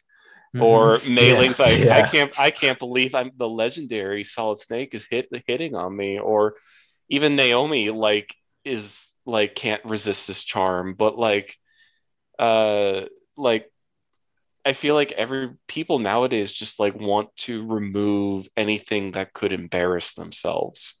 Yes. And yeah, that's big. He's not afraid to just put himself out there in a way that to some people will come off as like, cringe or whatever. Like uh like he'll include a 3-minute ladder segment with the cheesiest song called Snake Eater. I fucking love that song. It's so funny. Like he will put that in there. He will make you listen to that entire song for the ladder climb. Why? Because he thinks it's cool. Like he doesn't care that like this song is the cheesiest thing ever. He's like, this is my James Bond movie, and I am so excited to make this. Like he's like the most purest of like person that not only games has, but it feels like in general like media has to offer. And you either get him or you don't. And I feel like Death Stranding was a very good litmus test for people who don't get him or not. Like I feel like there's so many people now who just want to write him off as a hack, but it's like Death Stranding is literally what he does for the past 30 years. Like, is this the thing that finally gets you off the roller coaster? Okay, I'm gonna continue looking at Norman Reedus as he blushes like a schoolgirl and then punches the camera. Like, like yeah, no, a couple of like, so number one, I'm looking at a Death Stranding poster. So I'm definitely a fan. Well, I wrote a book about it, so I'm a big fan of that game. And the other thing, what's funny about the Snake Eater song is that it's so iconic in its cheesiness that when my wife asked me what we were talking about on the podcast, and I was like, oh, we're going to talk about Metal Gear. And from the other room, she goes like, Snake Eater.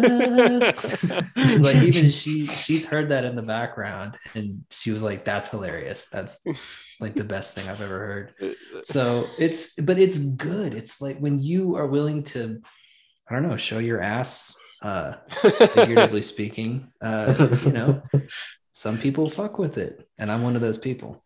I've always been with what this man vibes with. I always like say, yes, I will ride along with it. I'll ride along as you make your giant Gundam mech robots that shoot nukes like roar like lions. I'm here for it, man. Because it's cool. And that's like the motivation for a lot of the art direction, name choices, plot devices. It's because he either thought it was cool himself, like the idea was cool to him, or he's somebody who listens to his crew's ideas, and down to where he makes them carry notebooks and write down whatever comes to the just one idea, anything that comes to you, write it down, and if it sounds cool, he's like, yeah, we're doing that.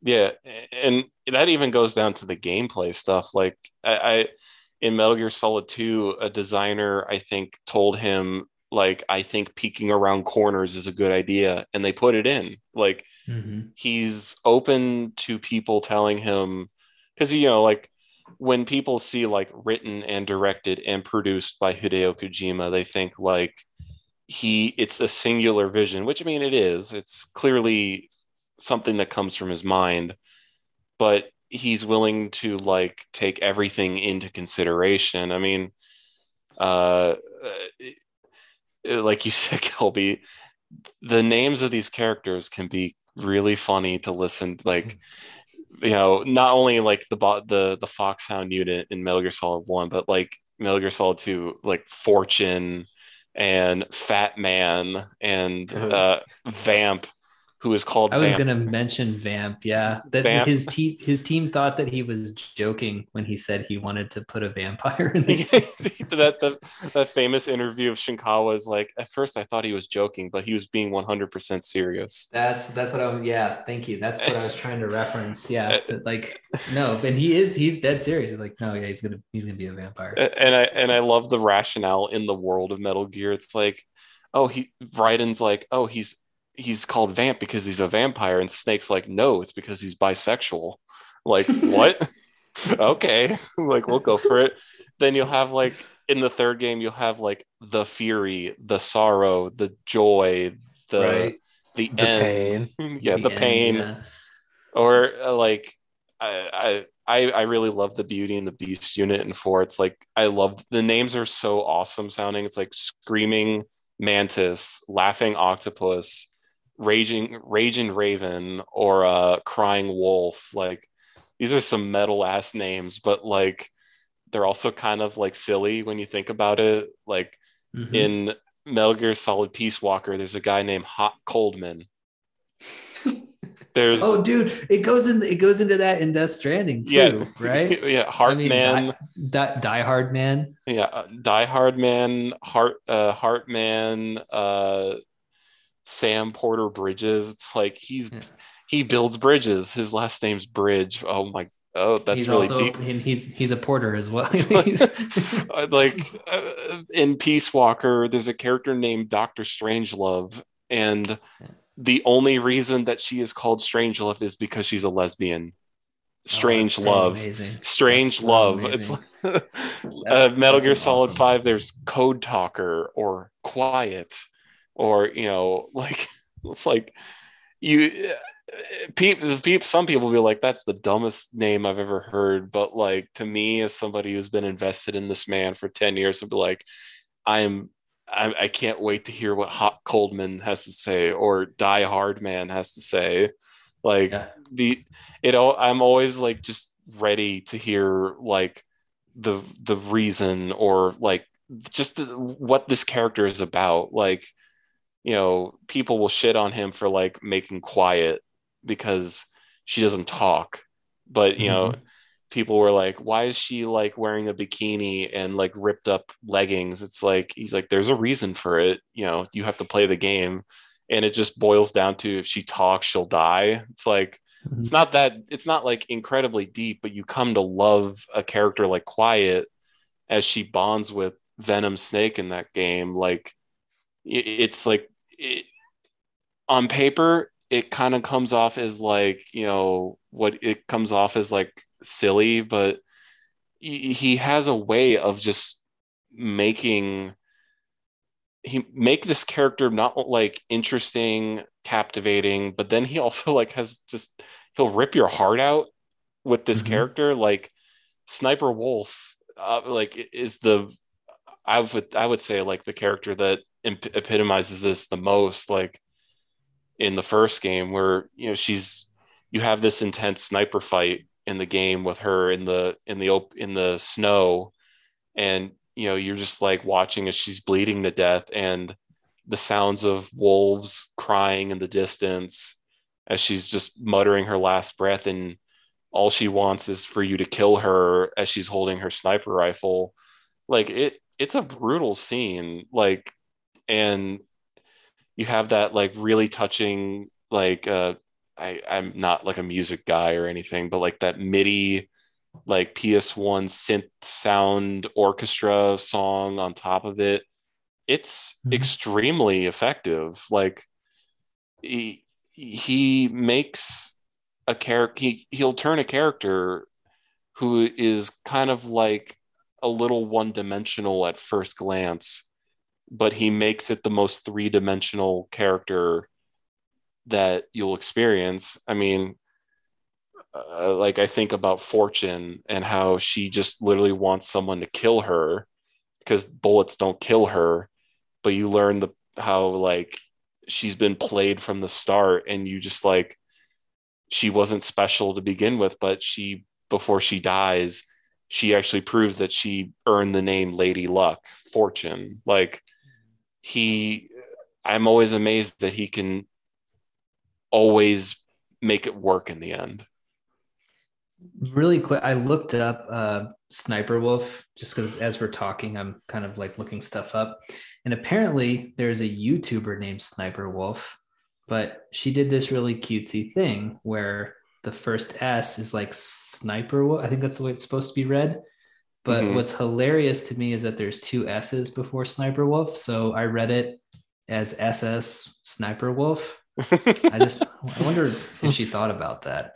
But anyway, a gamer girl trying to prove her street cred, we'll see about that. God, I'm so tired of this. I'm so tired of it. I'm so based. I'm so based. I like Metal Gear like the boys do. Yeah. No. The boys. I'm just so sick of you're tired of women. Of women. Yeah. I'm married, so like I'm just so thankful that I'm married. I don't even know what I would do. I was talking to a friend about this. I talked to my buddies during the day, like other stay-at-home dads, and Kelby too, who's usually actually doing work when I call him. But I was talking to another one, and like we were just talking about like hypotheticals, right? Like, what would you do if you were suddenly single again? And I was like, honestly, I would just budget for a hooker like once a month for the rest of my life, because I never want to talk to another woman ever again. I'm just so tired of it. I think you'd start swinging for the other team. I think you think? I think you'd at least experiment, because you'd be looking at some dudes. Yeah. I don't know about that. Listen, playing 5 games of Metal Gear Solid and you just see Solid Snake's ass, you begin to wonder, Yeah. Well, if I was really cold, if we were at Shadow Moses, and be like, look, man, let's talk turkey. I'm not attracted to you, but I do want to see it. So what's up? Can we make this work? No, what you do is you say, hey, have you ever played Metal Gear Solid 2? And then you grab his crotch and be like, see what I did there? Haha. Yeah, what if? It's a little joke. This is good. I'm getting a lot of tips for how to seduce men. That's real good. That's great. No, yeah, I mean, but that's the problem, right? Is that I'm physically disgusted by men, and I am mentally and personally disgusted by women. So I kind of don't have any place. Kind of like you're kind of like Meryl, where she had her urges for men literally wiped out from her. That's so funny. I just like how she had to mention that to Snake in the bathroom. It's like, I literally don't find men attractive. It's like, okay, he doesn't care. Yeah, he's still gonna try. He just, he wants to comment on your ass, Meryl. Take the compliment. Yeah, I know. Jeez. The beginning of Metal Gear Solid really it hits hard with how horny Snake is through every, there are 3 codec conversations in a row with completely different women where every single time he's just laying the smack daddy on them like heavy. And it's just like I love that, like, a contrast between technically his father, Big Boss, who is like literally retarded and doesn't understand, like, hey, Eva wants you to fuck her, but like this M1911 is like so cool, I don't care about sex.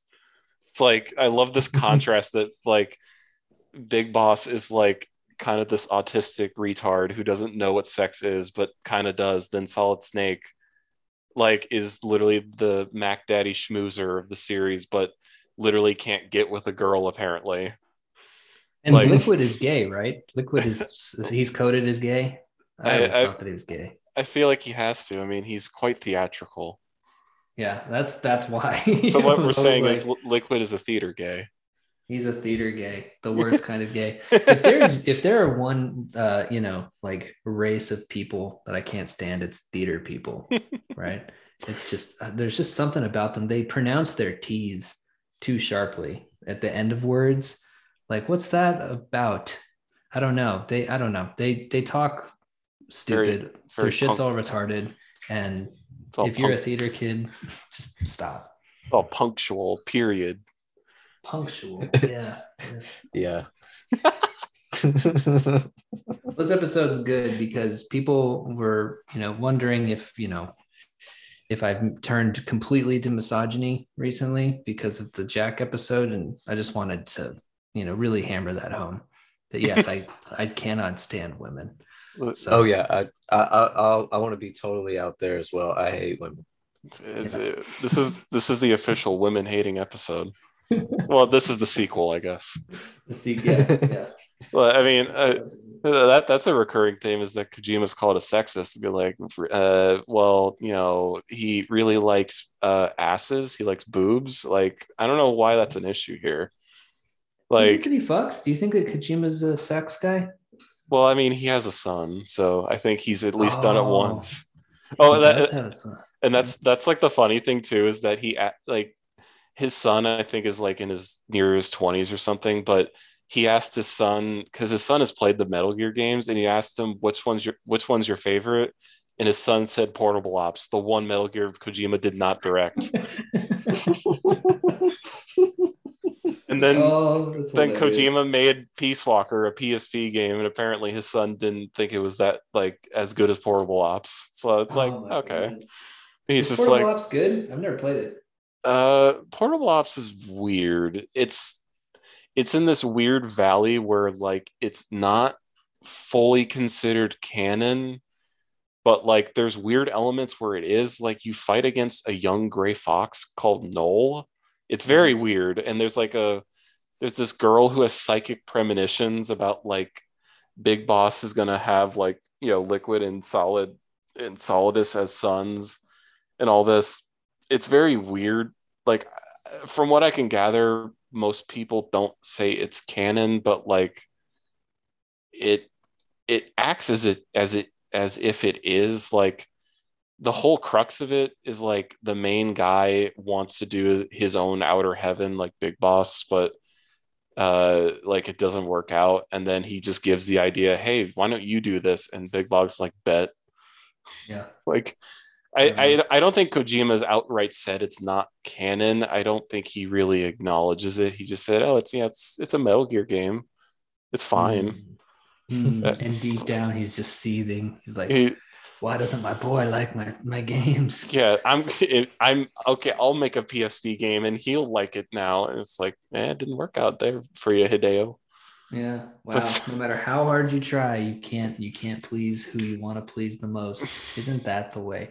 Guys, as we start to pull into the station here, which is my new fun way of saying that the episode's coming to an end, what are your favorite Metal Gear games in order? Ooh, that's a tough one. I think from if I were to say a pure game, like a game, I'd say 3 is the best.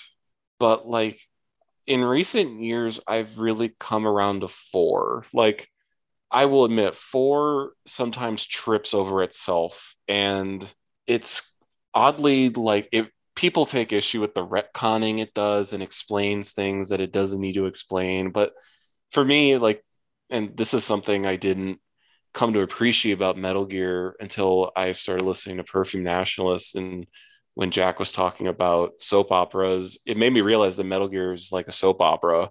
100%, yeah. And yeah. I feel like Metal Gear Solid 4, its gameplay is so it is when it does let you play the game, because it's arguably more movie than game, but when it lets you play the game, it's like the best one of the traditional style. But I love the sort of the angle the game takes, where it's like it presents a story of Solid Snake, and he's this old, literally almost dead character who is brought back in an age where he's not needed, like in this futuristic year of 20 or 2009 or something in the game's world. I forget.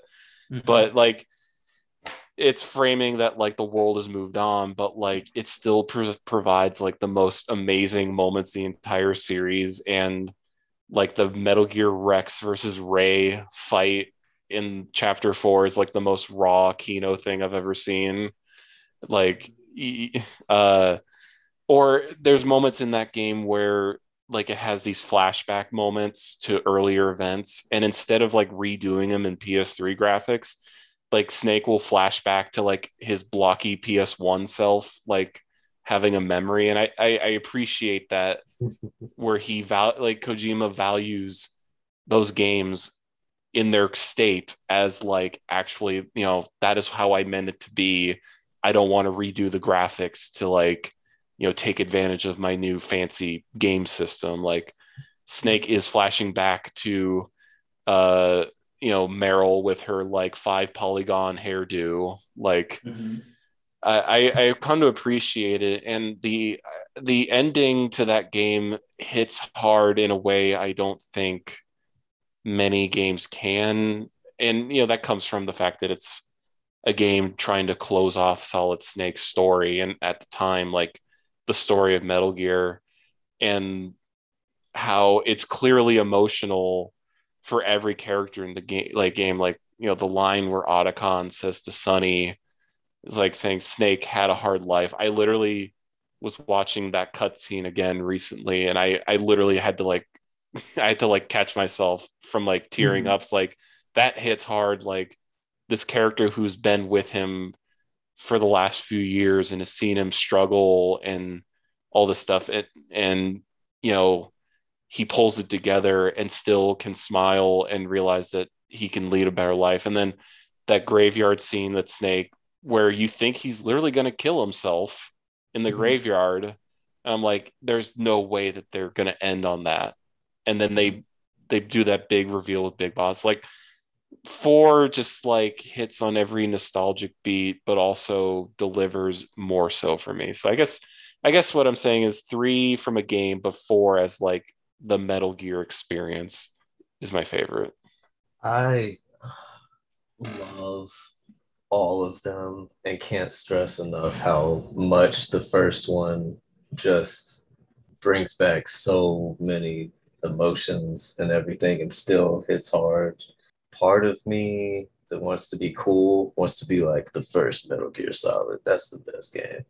But if I'm being honest, I'm a big Boss fan. 3 and 5 are my favorites. And I think it mainly comes down to being a gamer, like the gameplay level of it.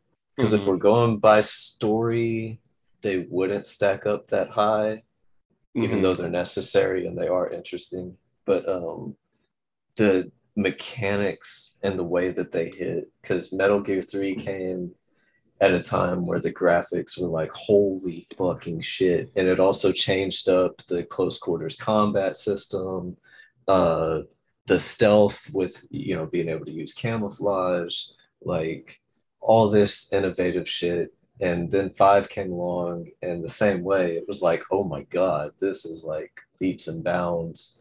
It wasn't leaps and bounds above 4, but it just had the same, it hit the same way. Yeah, I get as a game, you know. Yeah, I get what you mean.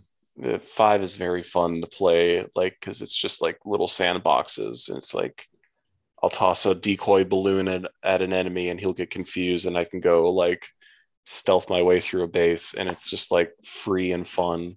Yeah, before open world became like just unbearably dull somehow, you know, when it was still fun.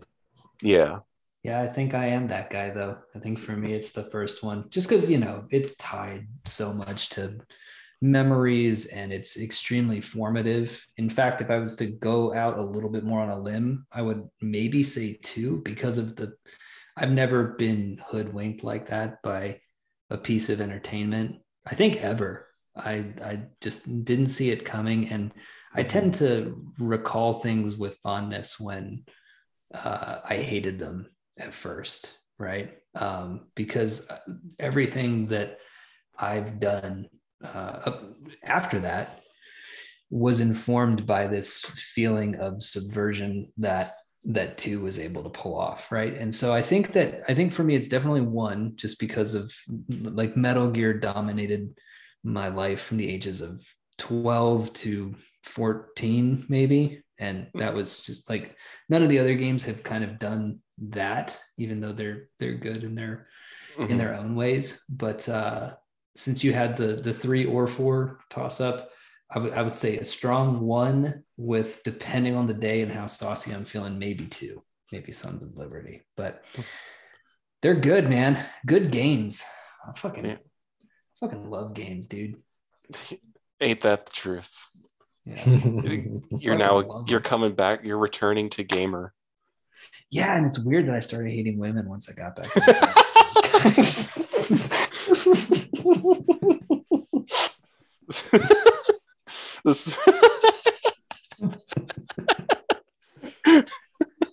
I mean, it goes, it's like peanut butter and jelly. It's like, I'm a gamer. Ugh, I despise women and minorities. Ugh. Yeah, there you go. Yeah, the minorities thing, I'm sure, will come along soon. I'm getting there. I'm not quite there yet.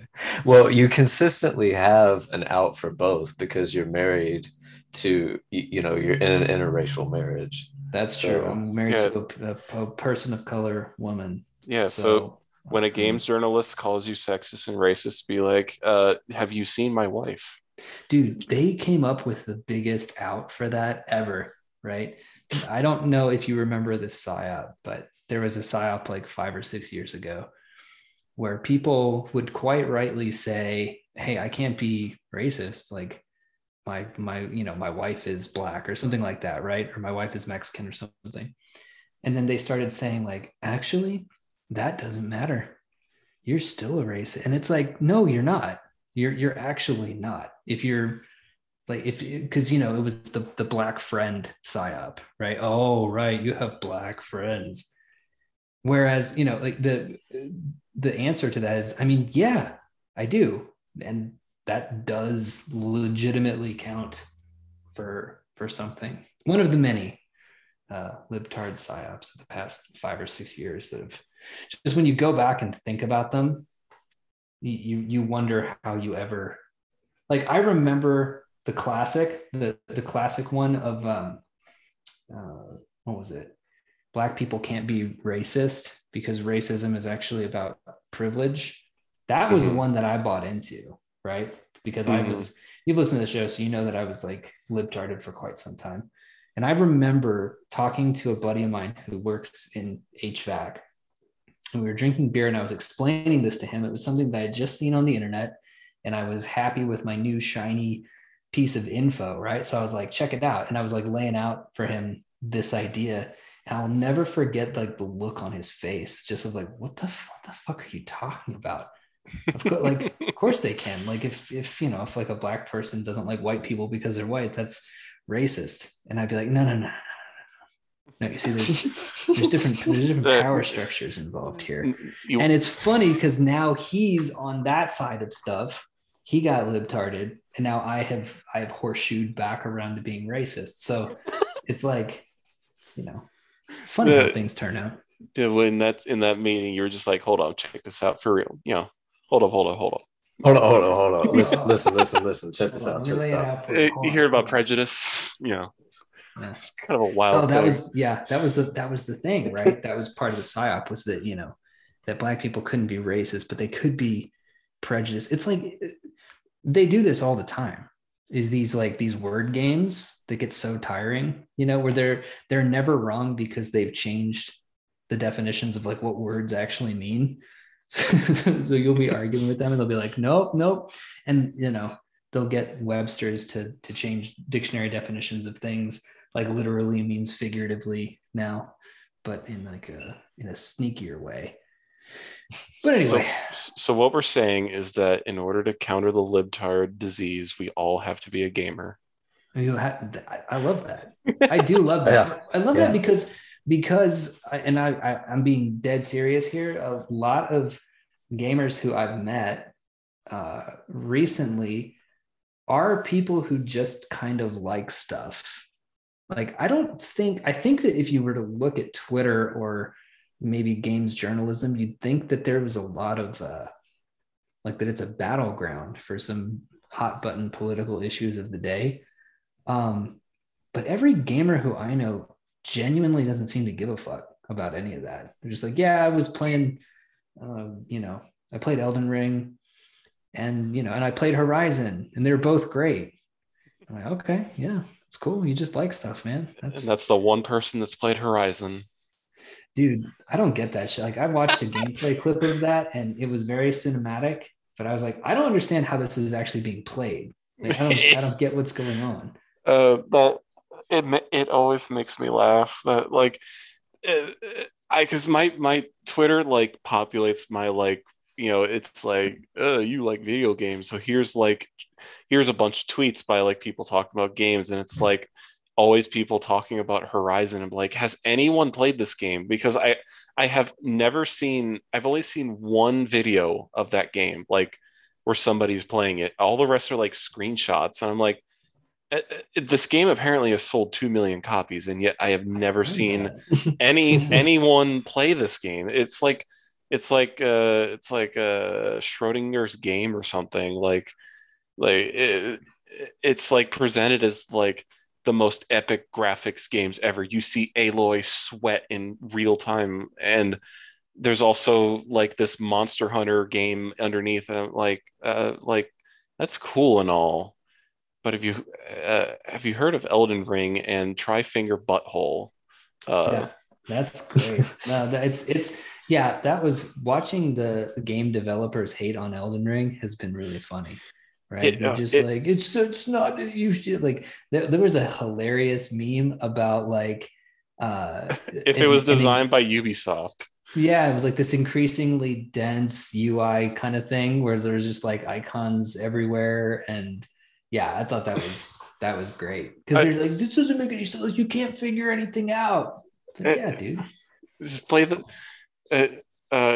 like I don't. It's amazing how the FromSoft games just get so much hate because they're just games. Like, they're not trying to be anything other than like the gamiest game you've ever played, and layering this like incredibly interesting world and story together. It's like it feels like a libtard game, like a libtard frying game, where it's like, if this game upsets you, then I probably know that you have some really annoying takes down your timeline. Like it's like it's every time. Yeah. it's a great filter. Yeah, it's a great filter. Yeah, because if you don't, I'm wearing an Elden Ring t-shirt right now. So just so I got my merch game going pretty good. But yeah, Elden Ring is probably it's very cool. But I'm back on Bloodborne, and I think Bloodborne's actually a little bit more successful just because it's it's smaller. There's problems with having these open world games where it's amazing and all consuming and a massive technical achievement. And then there's just Bloodborne, which is comparatively much smaller and hermetic, but is also more cohesive, I think, because of it. So, but it's great. I mean, they're all great. I'm not picking favorites on this, like, because with From games, if anybody were to ask me, it's what's your favorite From game? I'm like, the one that I'm playing at that time. Like, even Dark Souls 2 or 3, like when I was playing Dark Souls 3, I was like, oh, this is the best game easily. Like, this is crazy. I hope FromSoft does a new Armored Core game. That's what I want from them next. They haven't done Armored Core in a long time. And supposedly they're making an Armored Core. There was like a leak like a few months ago, and it looked really good. But I hope that Elden Ring's success doesn't mean, I mean, it's not like I'm going to be like, more Dark Soul Bloodborne game. Like, I'm okay with that, but I want to see them go back into their library. Like, Armored Core is cool. Let's try that one out. I'm sure It is people will cool. buy it. Oh, yeah. Yeah. At this point, anything that has From on it, I think is going to be bought by people. I'm hoping for a Bloodborne 2, but again, that's because I'm playing Bloodborne right now. So that's just sort of where my And then you'll get to Demon Souls and be like, why isn't a Demon Souls 2 happen? And be like, that's what Dark Souls is. yeah, it's a funny story.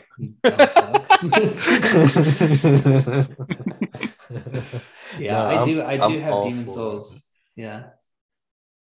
No, I'm Yeah. all for Armored Core being in this Metal Gear mode right now, like that. Yeah, hell yeah. All for Trying- mechs. There was Mhm. a mech game that I used to play. Hold on, let me see if I can find it. There's a mech game for the Sega Saturn. I used to play this game. Oh, I think it was it Gun Griffin. I'm trying to remember. Yeah, this looks right. Gun Griffin 2. Yeah, that game was crazy. You ever played that shit?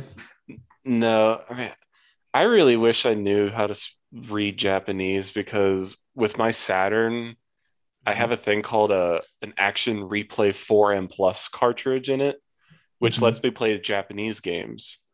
It's like it like unlocks the region code for your Saturn, which helps with buying games because Japanese Saturn games are cheaper. And there's a lot of Saturn games with English, like a lot of English, so you can get through it. But I wish I knew how to read Japanese because I have like an Evangelion game for Saturn, but it's all Japanese, and it's like a choose your own adventure game that's like an original story in Evangelion where you like make choices like what Shinji does, and then it has like an RPG with the Avas in it. I'm like, I really like shooting myself in the foot that I didn't like learn Japanese. I could have saved a lot of hardship here. Learning Japanese is something that I've legitimately thought about to be able to go through Takashi Miike's unreleased catalog. I wanted to mention this since you guys need to play No More Heroes.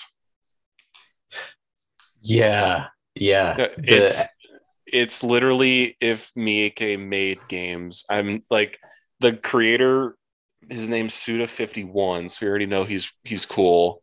But like No More Hero, like when I've been listening to your show and like you guys talk about the movie, like Miike movies, like I'm just thinking like you guys would love the No More Heroes games because like they are in many ways they're kind of like how Kojima does it, where it's like these sort of introspective games about like the premise is like this guy who's kind of a loser otaku who like jerks off to like anime girls, but he wants to be the greatest assassin in the world. But like he comes to learn that like he has to like brutally murder these people, and it balances this like assassin climbing up the ranks game while also doing like menial chores like mowing the lawn. It's really tonally dissonant, but somehow it works. And then the third game literally has Agitator, the podcast, in it. I am not joking. It when I saw like because I saw your show and I saw like the footage for No More Heroes 3, and in between levels, the main character and his friend are just sitting on the couch talking about Miike stuff. That's like the whole point of it. No way. Holy yeah, shit. like they'll just talk about like something random. Like I forget like what they I forget exactly what they talked about, but like there was movies you guys have talked about. Like they bring up like and I feel like I've heard of this. Hold on, let me look this up. I've showed Kelby this. I've showed Kelby this, and Miike's actually made cameos in the games.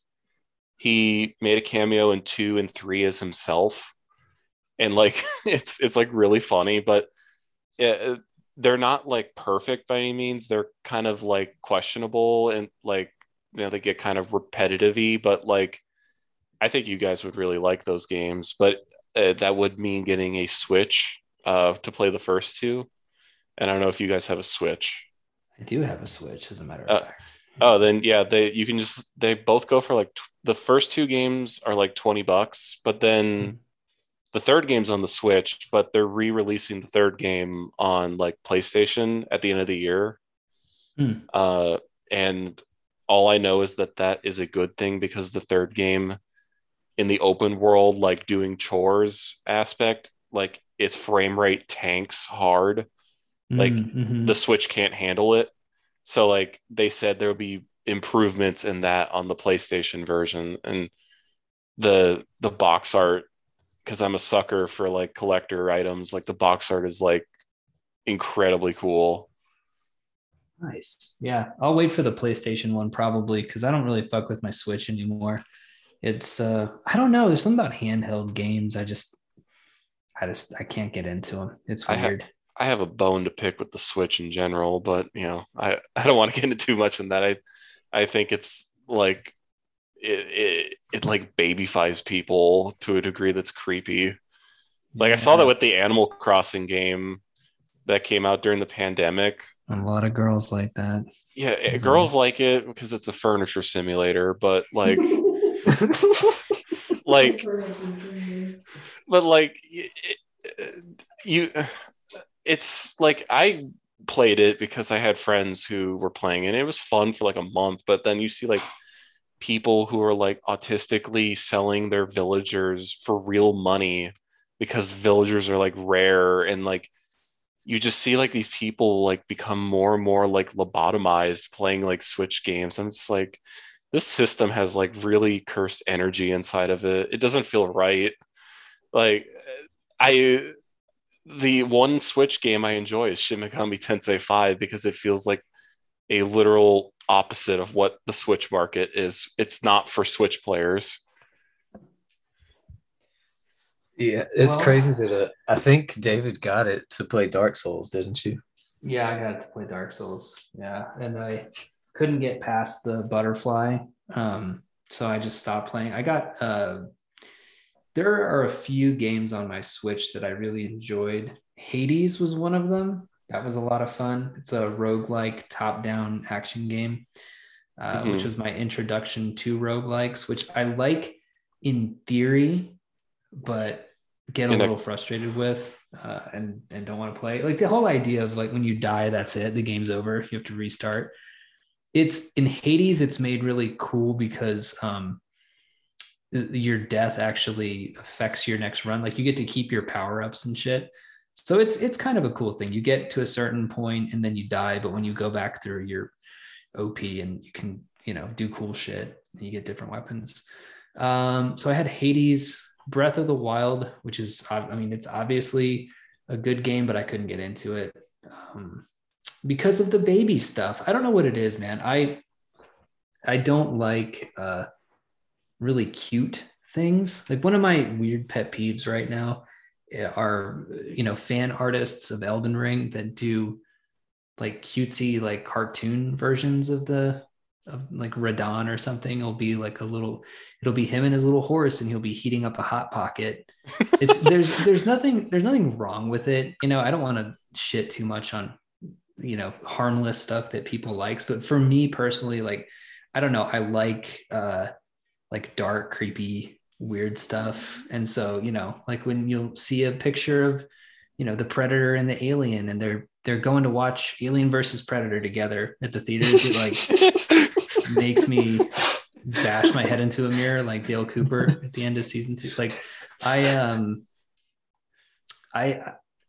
what was I even talking about? I can't. Well, the you Switch, right? yeah, So the Switch like is the antithesis. colorful, yeah, colorful, cartoony stuff. It doesn't work for me, and that's a lot of what's on there. I'm trying to think of what other games I got because there were some really good ones that I got into. Like had Mortal Kombat 11, which was okay.